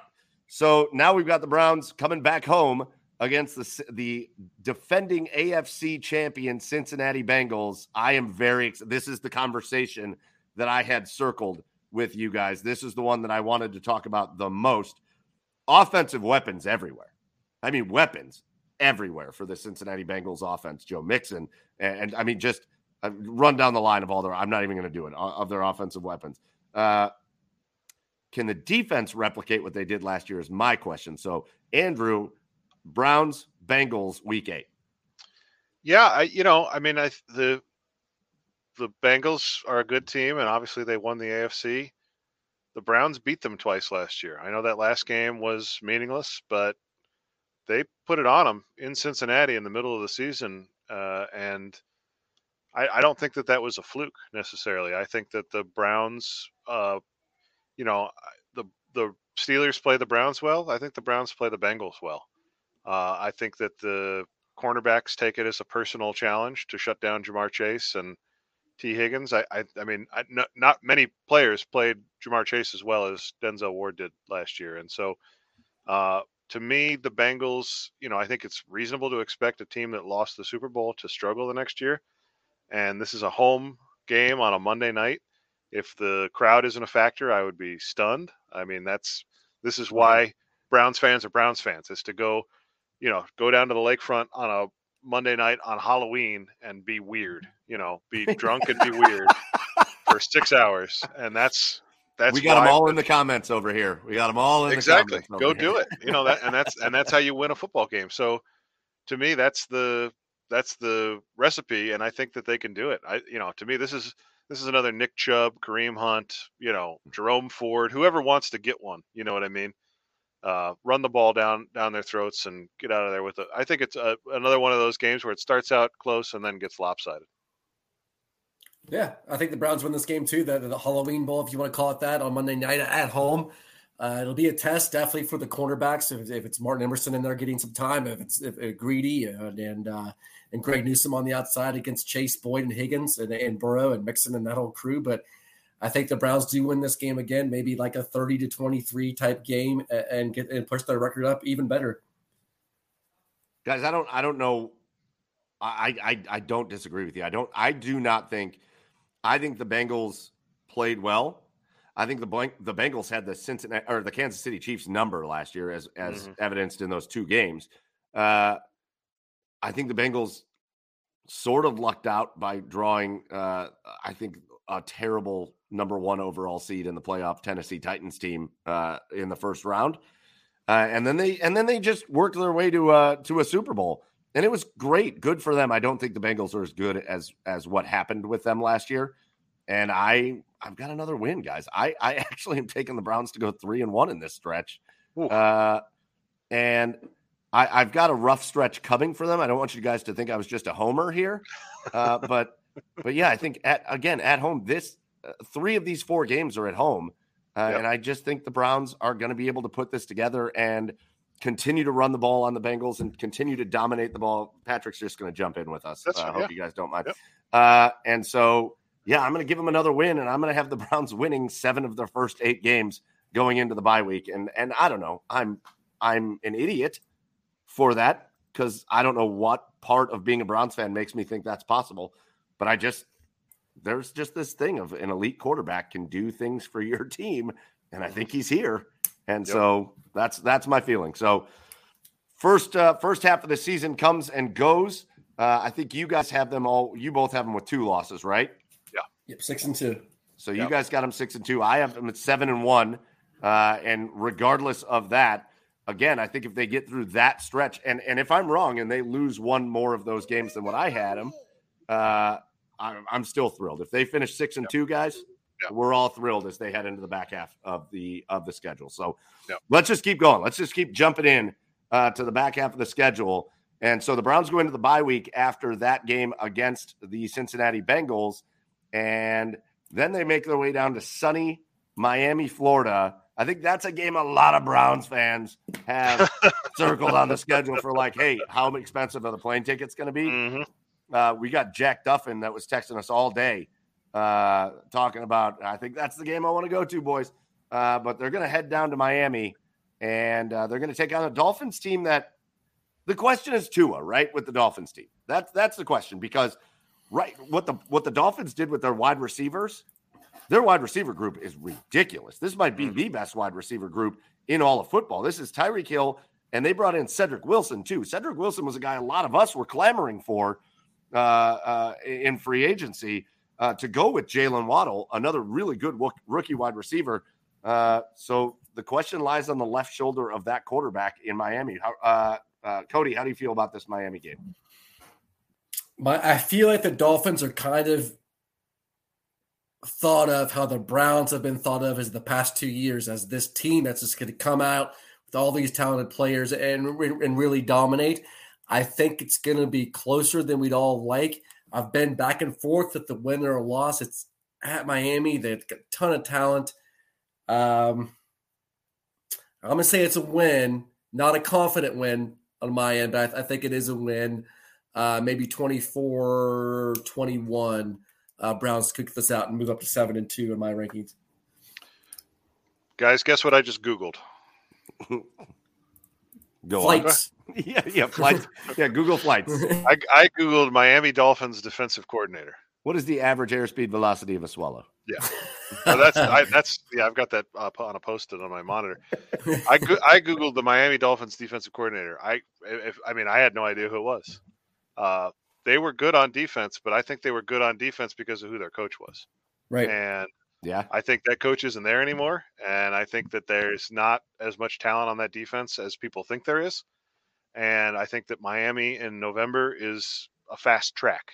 And so, off the bye in Miami, with a team that can throw the ball effectively, which is what the Browns are, I see the Browns scoring a lot of points in this game. And the Dolphins might have a good offense. I mean, I think Mike McDaniel is a good offensive mind, but do they have a good team? I don't think so. This is another one of those games that I flip-flopped on many times. Yep. Because I do think the Browns can be hot at the beginning of the season. I think there's going to be a lot of emotions and a lot of intensity, especially in that second stretch of the year that we just got through, that I really felt like this could be a game that you got to watch out for. I feel like a lot of people are going to circle that this is a win. And this is a Miami team that's going to piss off a lot of Miami fans, because some weeks they're going to look awesome and other weeks they're going to look like trash. I think this is a game where the Browns don't look great, but I have them pulling it out. Like I again, it's going to get ugly here in a minute. So don't worry. Okay. It's going to get ugly in a minute. Okay. But I have the Browns pulling this win out against Miami. I can't look at Tua and say I think that's the guy that's gonna snap a streak for the Browns. And so I'm gonna go with the Browns getting another win. They still only have one loss on the season for me. I know it's ridiculous. I know that. But Tua, didn't you see that video of him throwing to Tyreek Hill downfield? The wobbler, the NFL film, slow dramatically wobbler. underthrown that Tyreek Hill had to underthrown by 25 yards. I love the comments. Oh, so this is still up, huh? All right, cool. We're going to show this. It looked like fly ball practice for a baseball team. It was. Yes. I love Ian Bitts in the comments. They have two amazing deep threats, and the quarterback is lefty Chad Pennington. I mean, that's it, man. That's it. All right, so let's. I'm leading us off with this one because let's go to my first loss in a while. Okay. The Buffalo Bills in Buffalo. Mm-hmm. I'll chalk that up as a loss. I don't think it's a listen. I don't think any of these games are definitive losses for the Cleveland Browns. I do want to point that out. I don't think there's one game on this schedule that I look at and go, well, they are going to lose that game. This is probably as close to it as it gets, though, right? It's probably as close as it gets, but would it surprise me to see Deshaun Watson take this Browns team in and win in Buffalo? No. But I'm not gonna have the Browns going 10-1. And so this is a logical point for me to say, hey, listen, Josh Allen is one of the best quarterbacks in the game of football right now. What he did in that game. Buffalo versus Kansas City last year was absolutely spectacular. And I think that just feeds the hunger for a guy like Josh Allen. You add Von Miller as a pass rusher. That's a good addition for that defense. And you brought in some solid, like Jamison Crowder's always been a pretty solid wide receiver. Now he's with the Bills. Okay.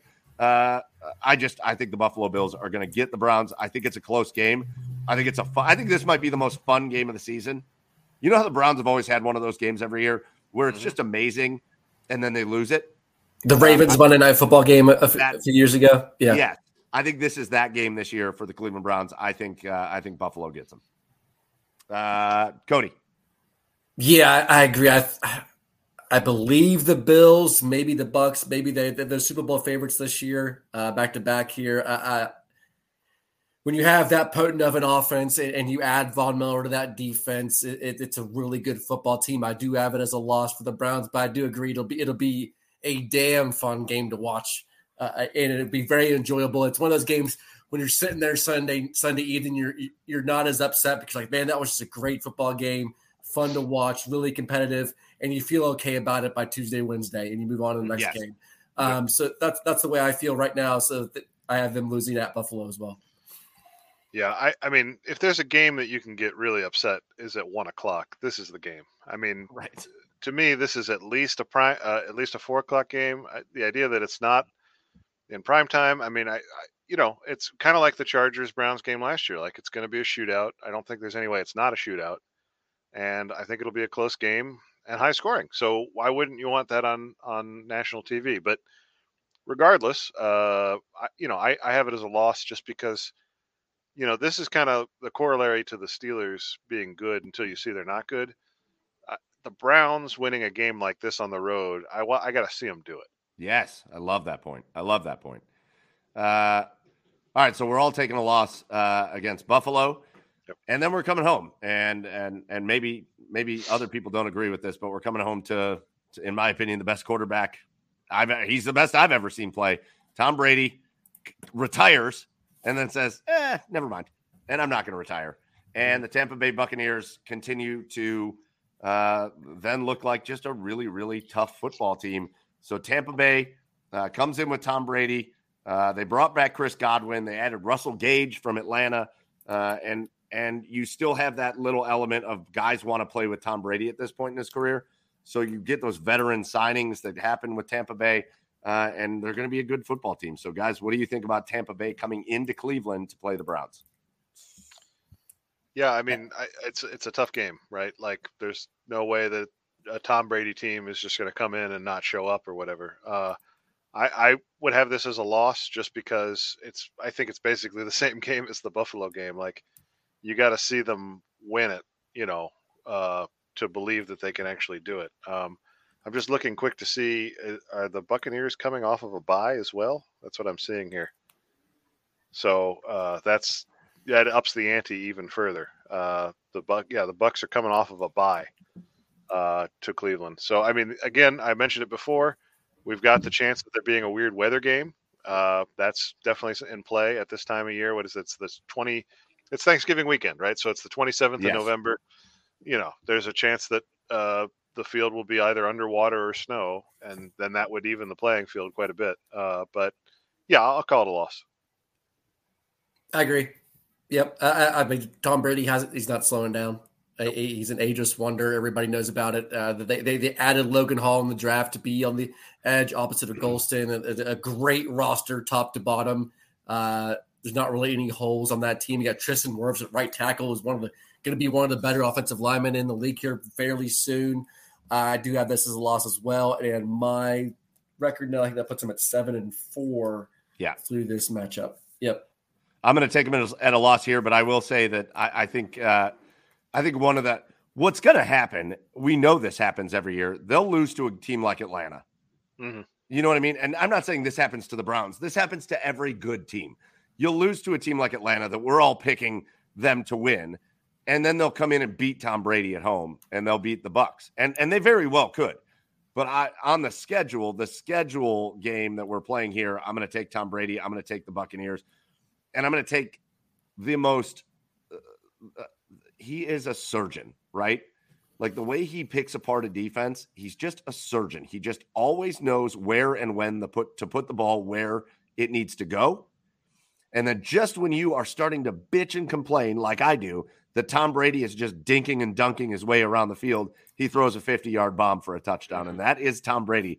And he's impossible to defend. It's almost like he's been playing the NFL for like 23 years at this point, you know? Right. So he knows what he's doing. So we did get a very important question from Kevo680 in the comment. A lot of people were talking about the Tom Brady contract for his broadcasting career, which will make him instantly like the highest paid analyst in football. He wanted to know, we're close to that contract with the OBR. And the question is, mind your business. But yes, we are. Can I just real quick? I just want to say on that. I said this on Twitter the other day. You know, a lot of fans get upset about like athletes getting paid too much.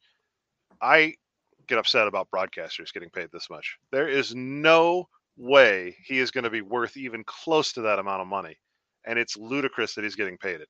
Pay the athletes more, pay the broadcasters less. I'll stop. I disagree. Pay the broadcasters more and let that trickle on into us. That'd be great. All right. So we all take a loss at home at Tampa Bay and a tough stretch to the schedule there with Buffalo and Tampa Bay back-to-back. But then a little reprieve for the Cleveland Browns. Cody, I'll let you start it. This is storyline city. This is Deshaun Watson against the Houston Texans. This is the Houston Texans. I was looking for positives. I was like, yeah, Marlon Mack's okay. John Mechie was the player I wanted in the draft. Yeah. I wanted John Mechie. People forget because of the injury how good John Mechie was. I don't think he should have fallen as far as he did, except for that injury. Brandon Cooks is okay. You added Green and Petre in with the rookie. I don't have a lot of good things to say. I'll start us off. I think the Browns win this game by at least 20 points. Yeah, I think the Watson Bowl will be a landslide for the Browns to win this game. It's like you say, they brought on some good talent. You bring in Mechie, you bring in Stingley, you bring in Petrie and Kenyon Green. There's good players there. But yeah, the Browns should go into Houston and Myles Garrett and hopefully Jadeveon Clowney should just eat Davis Mills alive. I don't know how they're going into this season, why they have so much confidence in him being their quarterback this year. I don't know why a quarterback wasn't part of that trade. But yeah, I think the Browns go in there, blow the doors off Houston, get things back on track after a rough stretch of games here, and are sitting pretty going into the last little stretch of the season here. So I mean, they just played this past season, and it was closer than we thought it was going to be. I fully expected going into this year that they would blow the doors off of Houston, and they didn't. Correct. They underwhelmed in week 2 this year, and so this is hot takey, and I understand. I mean, who cares, right? But I think they lose this game. That's you know what? There's gonna be one of these. Yeah, this is the one. So I don't care if it's hot takey or not because this Houston team is not good. Right. But that's what I said earlier. We're looking at Carolina and New York early, and we're looking at Atlanta like, oh, they're going to win that. They're going to win that. They're going to lose one of those games. Like, yeah, it's how the NFL works. These are NFL teams, and NFL teams can beat NFL teams. It doesn't matter who it is. And I would venture to say that there are a lot of players on that roster that have a personal animus with Deshaun Watson leading down.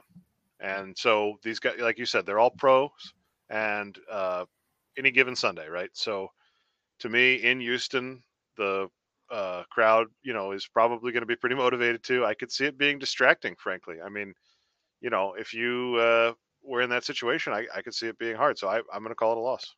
But you also have that one element of, sometimes you talk about these like it's not really a revenge game because I don't think there's a lot of revenge that needs to happen from Deshaun Watson. But sometimes guys get so worked up in those come home games that they don't play well. Right. They're so worked up to play well that they kind of don't play well. So I could see that happening too. So I don't, I think you expected to get kind of blown up with that take, Andrew. Nobody's blowing you up. In the comments, nobody's saying that. Fumble 13, they get paid to play also. Yep. And again, you're going to drop NFL teams drop games that they shouldn't drop. Yep. It's the fear of those leather-bound books is what it is. Like, this guy's got just so much knowledge just cranking in his brain at all times. The Browns losing is in that one. Yeah. That one covers the Browns. That book would be so much bigger. That would it's be the whole shelf. It's the whole shelf. It's like the unabridged dictionary. The previous losses are over on this side over here. That's all the previous losses. So if I'm keeping track right, I think I've got the Browns at 10-3 through this stretch. I think, Cody, you've got them at 9-4 or 8-5. Which one? I don't remember. Let me see. 1, 2, 9-4, I think. We've only played 12 games so far, right? Oh yeah, that's true. So I've got them at 8-4. 8-4. I've got them at 9-3. You've got them at 8-4. And Andrew, are you 8-4 too? I think I'm 7-5. 7-5. Because I've got them losing to the Patriots, the Ravens, the Bills, the Buccaneers, and the Texans. So at this point, that's an interesting little pause here before we get to the last part of the season. Interesting little pause.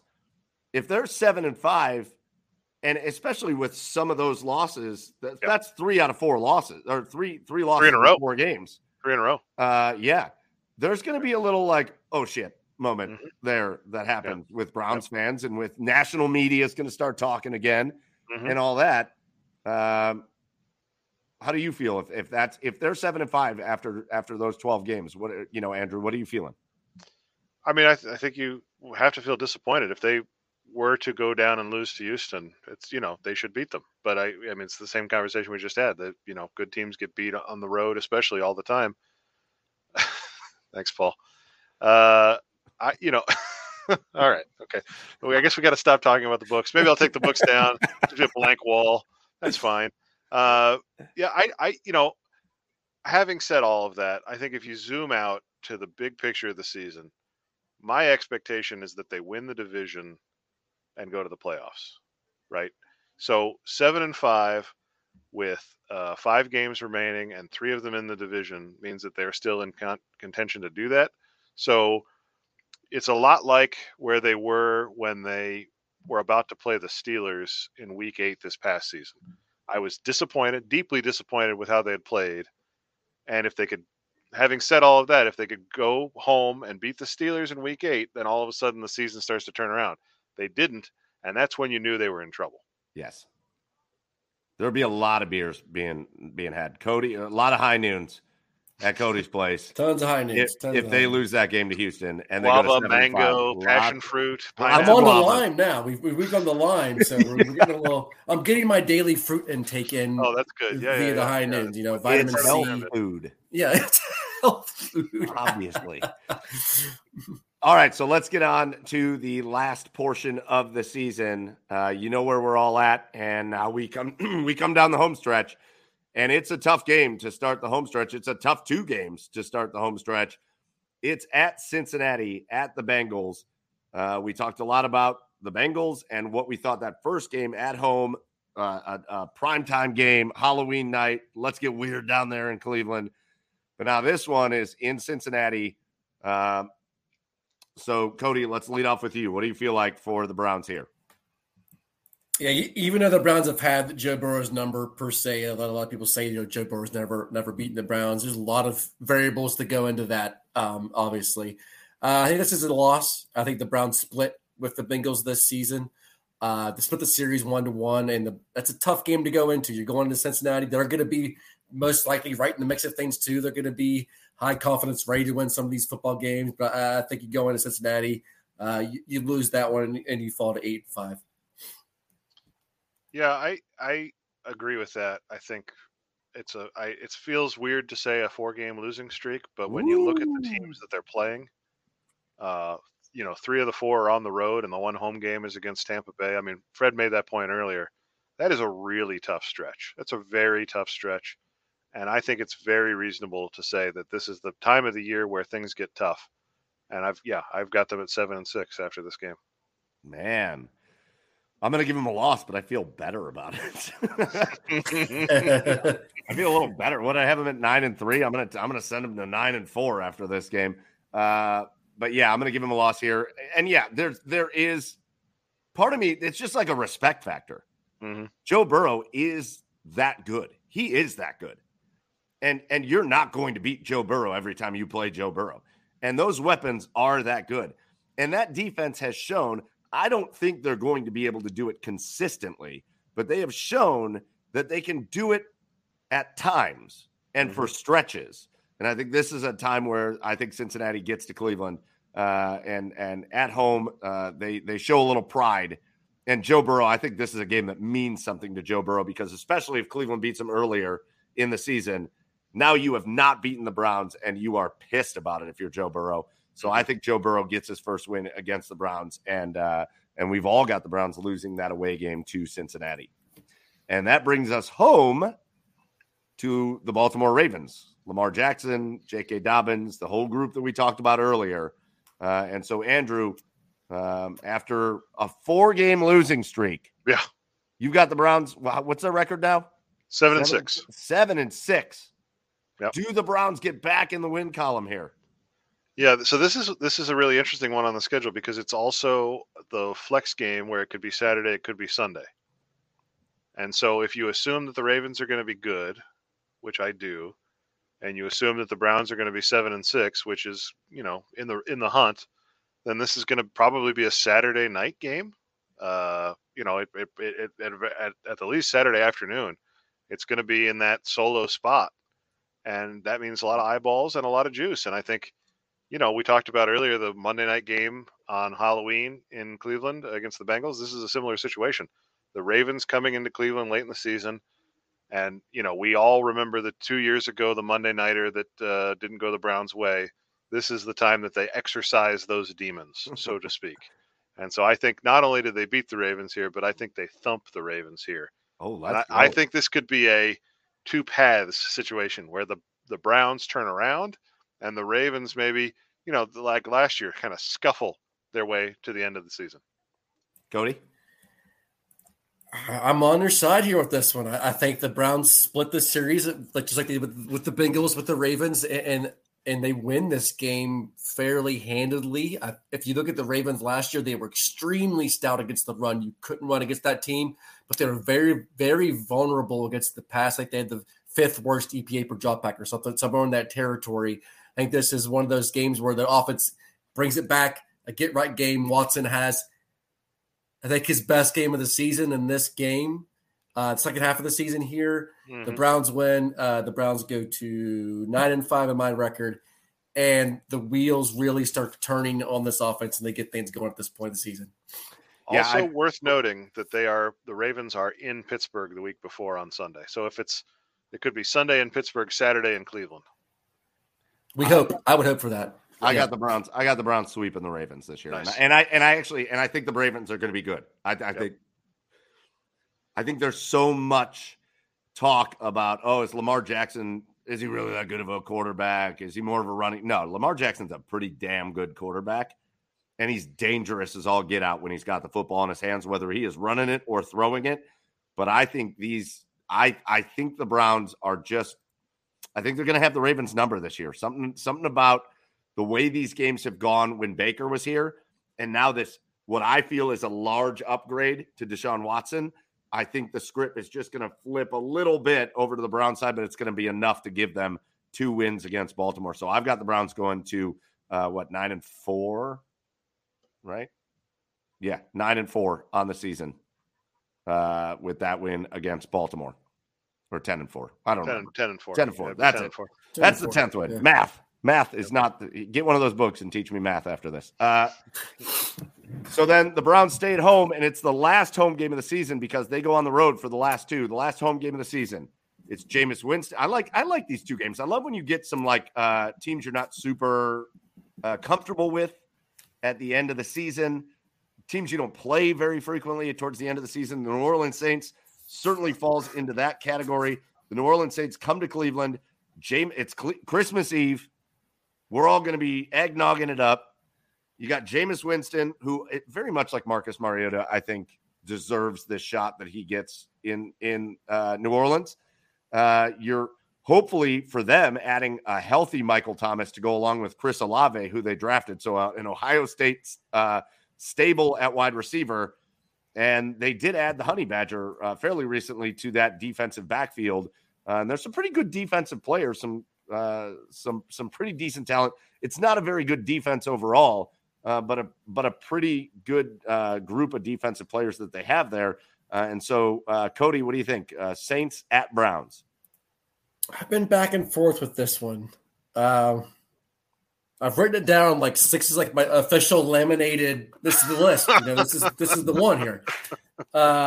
Let's go. I have like 7 X's, a couple Y's, a couple W's.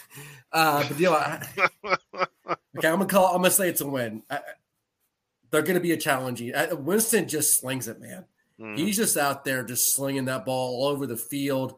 They've got some talent with adding Olave now on that outside, along with Michael Thomas and Traquan Smith. A decent line, a decent defense. They still got Alvin Kamara. But I think the Browns pull this one out, and that puts them up to 10-5, sitting pretty in the playoff race, decent in the division. I'm gonna call it a win. Yeah, I mean, Ian just said it in the chat. I'm a big believer in Sean Payton. I think he's one of the best head coaches of the past 20, 30 years. Yeah. Longer even. I mean, he's a very good coach, and he couldn't get that team to the playoffs last year. I know Winston was hurt for a lot of the season, but with that kind of a coach, they struggled. They don't have that coach anymore. And I mean, Dennis Allen is fine or whatever, but that's, to me, it's an average team. The other thing you got to keep in mind this time of the year is some of these teams maybe don't have anything to play for, and they are on the road the day before Christmas in Cleveland. Freezing. I know I brought up the weather a few times, but it's definitely going to be cold on Christmas Eve. And so, yeah, to me, it's a win, and it's one of those games where it feels like, okay, the Browns just got to roll the ball out here a little bit. This reminds me, I'm hoping it's one of those games. I don't remember what year it was. It might have been like 2008, 2007, 2009, somewhere in there. They played Jacksonville, and it was like the wind chill was like negative 25. Mm-hmm. It's the coldest game I've ever been to in my entire life. I went and got a beer at the concession stand, and it was frozen by the time I got back to my seats. And my seat was the first row. Like, I walk out the tunnel, first row right there, and my beer was frozen. So, yeah, it's going to be cold. It's going to be a Cleveland game. We got a quarterback that's got to get used to that a little bit, for sure. Mm-hmm. And so I think the Browns going to win against New Orleans. I don't think New Orleans is going to be a great team, even though I want to root for Jameis Winston. I want him. I think he showed so much potential through his time in Tampa.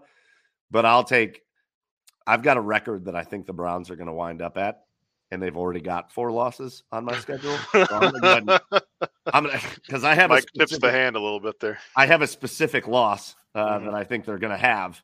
And so I'm going to give the Browns a win here. And I think they're just going to kind of keep the train rolling against New Orleans. And again, I think this is they're battle tested at this point. Whether you believe they're going to go the Andrew route and lose some of those games, or whether you believe they're going to go my route and win some of these games, no matter how they come out of that middle stretch of the season, this is going to be a battle tested Cleveland Browns team. And so I think they're going to be ready for New Orleans at home. So that takes us to the last 2 games on the road, the last 2 games of the season. The very different looking Washington Commanders, not just because they have a different name, but because Carson Wentz is going to start the season as their quarterback. We'll see if Heineke is playing at week 17. Yeah. But Carson Wentz is supposedly going to be their quarterback. They drafted John Dotson, another one of those guys that a lot of Cleveland Browns fans had circled on their board of guys they wanted to see playing in orange and brown. A really, really good defense. You got Chase Young out there, just a stout defense. I feel like every time I say something about it, either an offense or a defense, PFF disagrees with me completely. And so I feel like that's good. I'll take that. I'll wear that as a badge of honor. I think Washington's got a good defense. I don't think their offense is going to be too much to write home about. But Washington on the road, second to last week of the season. Andrew, what do you got here?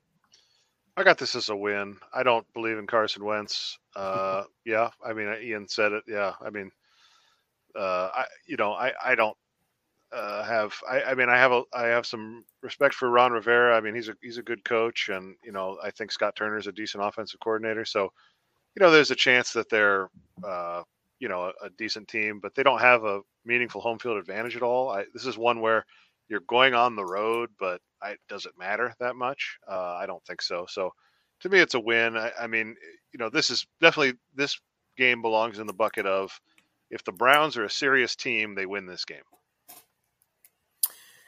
Yeah, their front four is among the best, if not the best, in football. Montez Sweat, Darren Payne, Jonathan Allen, Chase Young, etc. So that gives me a little bit of pause, but it always comes back to the quarterback. And I do not believe in Carson Wentz as a starting quarterback by any means at the NFL level. Like Fumble 13, I comment said Deep Podesta was right, not a top 20 quarterback. Call a lot of flack for that comment based on the way that Wentz played early in his career. MVP level even at time. But now I think the Browns win this game. You have to win these types of games, especially at this time of the season, down to the last 2 weeks. You're vying for hopefully a division crown. You're vying for a playoff spot, but they go in and they win that game.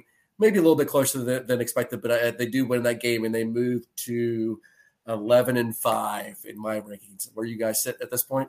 They're going to, for me, they're going to go to 12-4 after this game, because I will say I think this is one of the ugliest games on the calendar. I think this is one of the ugliest wins that they have all season. To me, this is like a 17-10 type of game, kind of a grind it out. Again, Chase Young's really good. Some players on that defense for Washington are really good, and they've got a couple guys that can make some plays offensively. But I'm with you guys. I think, and this comment, McSawman in the comments, the Browns defense should improve throughout the year. I agree with that. I think this is a game where they really put their stamp on that, and they really just don't let Washington do anything. So I don't think this is a game that we feel real concerned about while we're watching it. I feel like this is a game where you feel like the Browns are going to win it all the way through, but I feel like it's going to look ugly at the same time.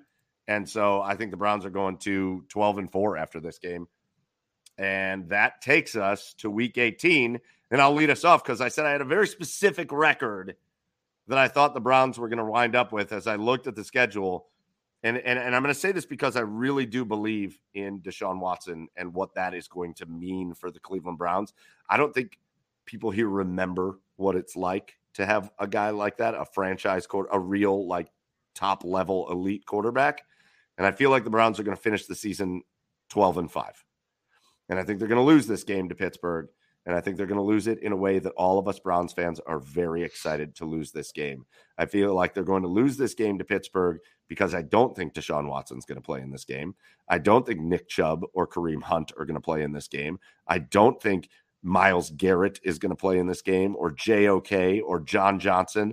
I feel like the Browns are going to be in a position where they have either the division locked up, but again, I think the division's going to be tight, and I think there's going to be teams with good records, or they have such a stronghold on a playoff position that they do not need to risk anything at Pittsburgh in Week 18. And I think the Pittsburgh Steelers are going to beat the Browns in maybe my favorite loss the Browns have ever had. I love it. I'm going to go on the opposite end of this and say that they are playing for a lot in this game. I hope that you're right. I hope that you're right. Mm-hmm. But the way that my record and the schedule falls, I think they do sweep the Steelers in this season. I don't think the Steelers are playing for anything at this point of the season, in my opinion. They're maybe sitting at like a 7-9 type record where they're out of the playoffs type item.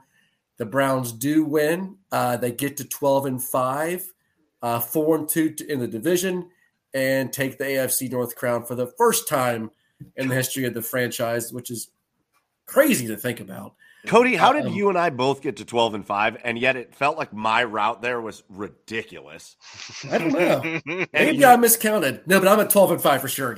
I marked it down. My route there felt ridiculous, and you felt very pragmatic the whole way, and I felt like an idiot the whole way. So I'm glad we both got to the same place. Well, I don't know how we got there, but we got there at 12-5 with the division crown. Love to see it. For the Browns to get that crown for the first time, the first real, literally probably the first real franchise quarterback they've had in my watching the Browns lifetime. You know, the Brian Sipkos years. You know, I was watching Baby Einstein videos, learning about shapes and colors. You know, I wasn't by any means watching the Browns. Vinny Testaverde, Tim Couch, those are the guys I grew up with. But yeah, so 12-5, take the division, sweep the Steelers. I think 4-2 in the division might just take it. That's why I have them at this year. It's going to be so tight and competitive. But yeah, Browns win. Probably get to the 12-5. You're talking about maybe the 3 seed, depending on what happens with Buffalo and KC and some of the other teams. But that's my expectation for this season. Now, Andrew, in your where you've got them 10-6, they got to win this game. Yeah, for sure. And so, what do you got? What do you got for Browns at Pittsburgh? Well, I the kind of a big picture thought I have is that I think that this of the away games in the division, this being the last of the year is kind of a gift, right? Because the Pittsburgh Steelers have the best chance of the teams in the division of being out of it, which means that it has the best chance of it being a game that the motivation is unequal. I mean, and to your point, Mike, it might be that neither team particularly cares who wins, but I think to me, it feels likely just with the division and where the Browns are at that they're going to need this win. And it also feels likely to me that the Steelers, won't need it, won't care, but also, it's the Steelers in Pittsburgh. And so, all my life, I have wanted the Browns to go into Pittsburgh at the end of the season where the Steelers have nothing on the line and there's more Browns fans than Steelers fans in Heinz Field. That is, I was at the game in 2005 when the Steelers came into Cleveland and James Harrison suplexed a fan on the field. Yes. I think it was 41-3 or 41-0. Somebody will know. Ever since then, we sat behind, my dad and I sat behind Steelers fans in that game. Ever since then, I want to see that more than I want. I mean, it's talk about they haven't won the division title in so long. Seeing them embarrass the Steelers in Pittsburgh at the end of the year is up there with winning the division title in terms of accomplishments for this team, in my opinion. I want the Steelers fans to be unhappy, and this is a great way to make them unhappy. So let's go in there, clinch the division by beating the Steelers, who have nothing to play for. Kenny Pickett fumbles 6 times. Yes. Browns win 52-3. Yeah, oh God, I love how you brought that around to 52-3 at the end of that. Listen, I have been there at a lot of those last week games in Pittsburgh. One of my best friends is a Steelers fan. We go to that game a lot, and it just is disastrous all the time. It's watching Bruce Gradkowski forget how to tie his shoes, let alone play quarterback for the Browns. I don't remember who was the quarterback that played for Duke, and that was the Browns' third-string quarterback that started that game once. Thaddeus Smith? Yes, Thaddeus Lewis. Lewis, yeah. Thaddeus Lewis. I was at that game. That wasn't great. But yeah, listen, I'm with you.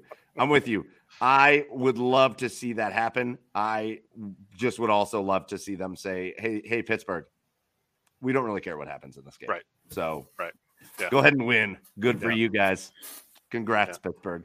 But yeah, so it looks like Mike. Okay, first of all, whoa, that Ian, that wasn't right. Phil. I know. It seemed like I had them going 17-0 at certain parts, but I did not have them going 17-0. There it is. So I've got them 12-5. Cody's got them 12-5 on fairly different paths, and Andrew's got them 11-6. And a lot of what we said is going to be wrong. No, this is official, guys. This is how it's going to go down verbatim. This is gospel. This is what's going to happen. This is it. Yeah. Listen, the fact of the matter is, we don't know how it's all going to play out, but it is the expectations are right there. Yep. This is not ridiculous anymore, and that's the fun thing about being a Browns fan right now. And I know. This offseason has been hectic. It has been emotional. It has torn some people up. But at the end, when we are talking about football, a healthy Cleveland Browns team led by the best quarterback that they have had in forever, with Nick Chubb and Kareem Hunt healthy, Deshaun Watson's not going to know what to do with himself when he is flanked by Kareem Hunt and Nick Chubb. He's not going to know what to do with himself. I think there's still some questions on this Browns team. They've got holes to fill still on the defensive line. They still have questions at wide receiver. They got to figure some stuff out there. But this is the expectation, and that is exciting. If you are a Browns fan, and if you're watching, if you're listening to us, if you're still here in the comments, go ahead and throw your final record prediction. You see ours on the screen there. Again, 2 of us go 12-5. One, Andrew goes 11-6. Throw your final record prediction in the comments. But guys, last question for you guys, because we've been here for 2 hours now. Assuming kind of both ways, 12-5 and 11-6. Andrew, kind of go both sides to that. Mm-hmm. If they finish 12-5 or if they finish 11-6, where does that put them, do you think, in the division and in the playoffs? Yeah, I think what Cody said is probably right. 3rd seed, 4th seed, somewhere in there. I think there's other teams with a there you go, with a smoother path to that 1 seed, 2 seed area. I think, I mean, the Titans or the Colts, somebody in the AFC South could have a very easy road to 13 wins or something like that. But the Browns are going to be battle tested at 11-6 or 12-5, and they're going to have a home playoff game. And one would assume that after a full season of playing for the team, the offense is going to be dialed in. And I don't see any reason why, if they win the division and have a home playoff game, to me, that means they're going to make a run in the playoffs. And I would expect is maybe strong, but I would not be surprised to see them in the AFC Championship game. Can you just imagine, thinking of a home playoff game in Cleveland? It's -9 degrees, but you can't feel your body. 1, because of the booze. 2, because you're so excited. Yeah. But just frozen high noons everywhere. Frozen high noons, we call those just popsicles, is what they call those. Throwing a couple of tequila sunrises, sure. Whatever drink to get Cody's down there tailgating with the pool pack. Let's go. You're just shaking mouth the whole time. The Ravens are coming into town. It could be something like that, right? Or the Bengals. I mean, that will be. I mean, the Steelers winning on the road in Pittsburgh in that playoff game was an indelible moment, but having a home playoff game takes that to the next level. Yeah, that was the most fun I've ever had watching a game in general. Right. Was that Steelers playoff game? I think a lot of people would probably say that. It's just incredible to watch that beat down of a team that we've all grown up to hate. And I know, Paul. Listen, I don't always drink the high noons. I enjoy bourbon quite a bit. Fat Tire is my favorite beer. So it was hot today, trying to be refreshed. But anyway, listen, I don't care what the record is. Just get to the playoffs somehow. Find your way to get there. That's all I care about. And you never know what's going to happen once you get there. I would love to see a home playoff game. I'd love to see a win of the division, get to a 3 seed. That would be unbelievable.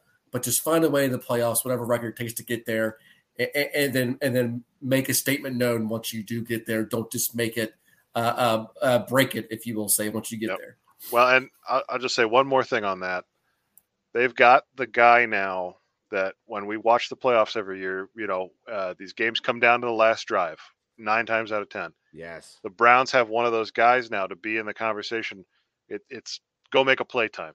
The Browns have one of those guys. So, how the exact matchups shake out is, it matters to a certain extent, but to a larger degree, you get your team within a field goal, within a touchdown, and you have to go down and get points. The Browns have one of the guys that, he's proven that he can do that. And so if they can get into the playoffs with that guy at quarterback, they can win it all. Andrew, listen, I'm going to take a phrase from a book behind you, Andrew. I'm going to assume this is somewhere in a book behind you. Sure. It's a physics phrase. An object in motion stays in motion, tends to stay in motion, right? So for me, this is where I feel like that motion meets the resistance that it needs to meet. Because for the Browns, I've thought about this so much. Why can't they figure this out?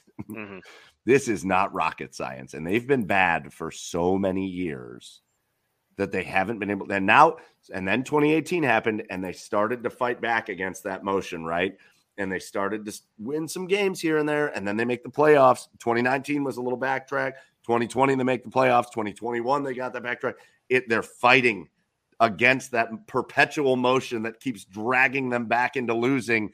And I think this is the year where that gets broken. The bonds are severed from that motion, and the roster is there, the front office is there, the coaching is there, and the kicker is there. And I don't know what else you could ask for. I don't know what else you could ask for, guys. I think this is the year. I don't know how far they go, and obviously, if we go into playoff talks, we'll have playoff breakdowns just like this. But I believe that this is the year where the Browns break those chains and they move forward as a winning franchise because they've got all the right people to do it. I mean, your Newton's first law of motion there could put Watson into we're talking about an MVP type player. Correct. You're number 3 in the playoffs. We're assuming in this scenario that he's your quarterback. You're talking about an MVP type season type player guy that they have never had. I mean, since Otto Graham. I mean, I know everybody talks about the Sipin, the Kosar things, but he's that good when he's playing at his full potential.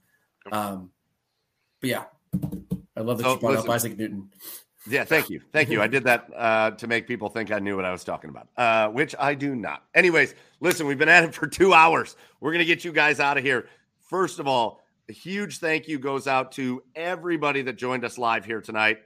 Remember, you can always watch these videos on demand, but it's way more fun when you join us live. Thank you to all of you guys that jumped into the comments, had fun, had some great comments. You made me laugh all night tonight. We appreciate you guys. Everybody that says thank you to us, we thank you back tenfold for supporting us and doing what you do. Again, be subscribed to the OBR. I'm like one of the new guys at the OBR, and they brought me in for some reason. What these guys do is incredible. Make sure you are subscribed to the website so that you can read what guys like Andrew and Cody are putting up there, so that you can get into the Rumor Central and you don't have to just be looking at photos of RC Cola from Brad Stainbrook on Twitter, and you can actually read what he puts up there.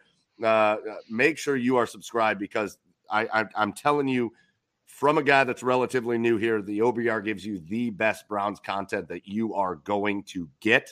And so make sure you're subscribed to all of that. We want to say thanks to the couple guys that joined us a couple days ago, it feels like. Brad Stainbrook started out with us. Make sure you're following. If you're not following Brad, are you even a Browns fan at this point? Make sure you're following Brad. Same thing with Fred Greetham, the legend Fred. If you're not following Fred, please go follow Fred. What are you doing? Make sure you're following Fred. Thanks to those guys for jumping on with us as well. And obviously to you guys, this was a blast. Andrew, Cody, make sure you are following those two guys on Twitter. Andrew's very confusing. His name is not Nick Fantana, but you can call me Nick. That's fine. Go follow Nick Fantana. Anyways, Cody, a little easier. That's his actual name. Make sure you're following him as well. And so, guys, this was a blast. Loved doing it with you. Loved going over the season. And a special shout out to Ian McBride in the background. Ian put together all the graphics. He was running things behind the show for us. So a special shout out to Ian as well. So, again, that's going to do it for us. For Andrew, for Cody, I'm Michael Keefe. Make sure you're following us, and we'll see how these predictions go. Again, 12-5, 12-5, 11-6, whatever it is. We love the Browns. Go Browns, baby. We'll catch you next time. Go Browns. See you guys. Go Browns.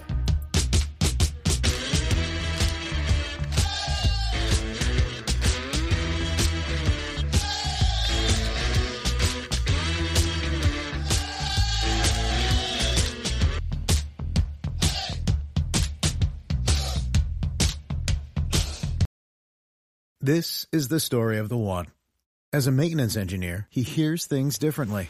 To the untrained ear, everything on his shop floor might sound fine, but he can hear gears grinding or a belt slipping. So he steps in to fix the problem at hand before it gets out of hand. And he knows Grainger's got the right product he needs to get the job done, which is music to his ears. Call, click Grainger.com, or just stop by. Grainger, for the ones who get it done.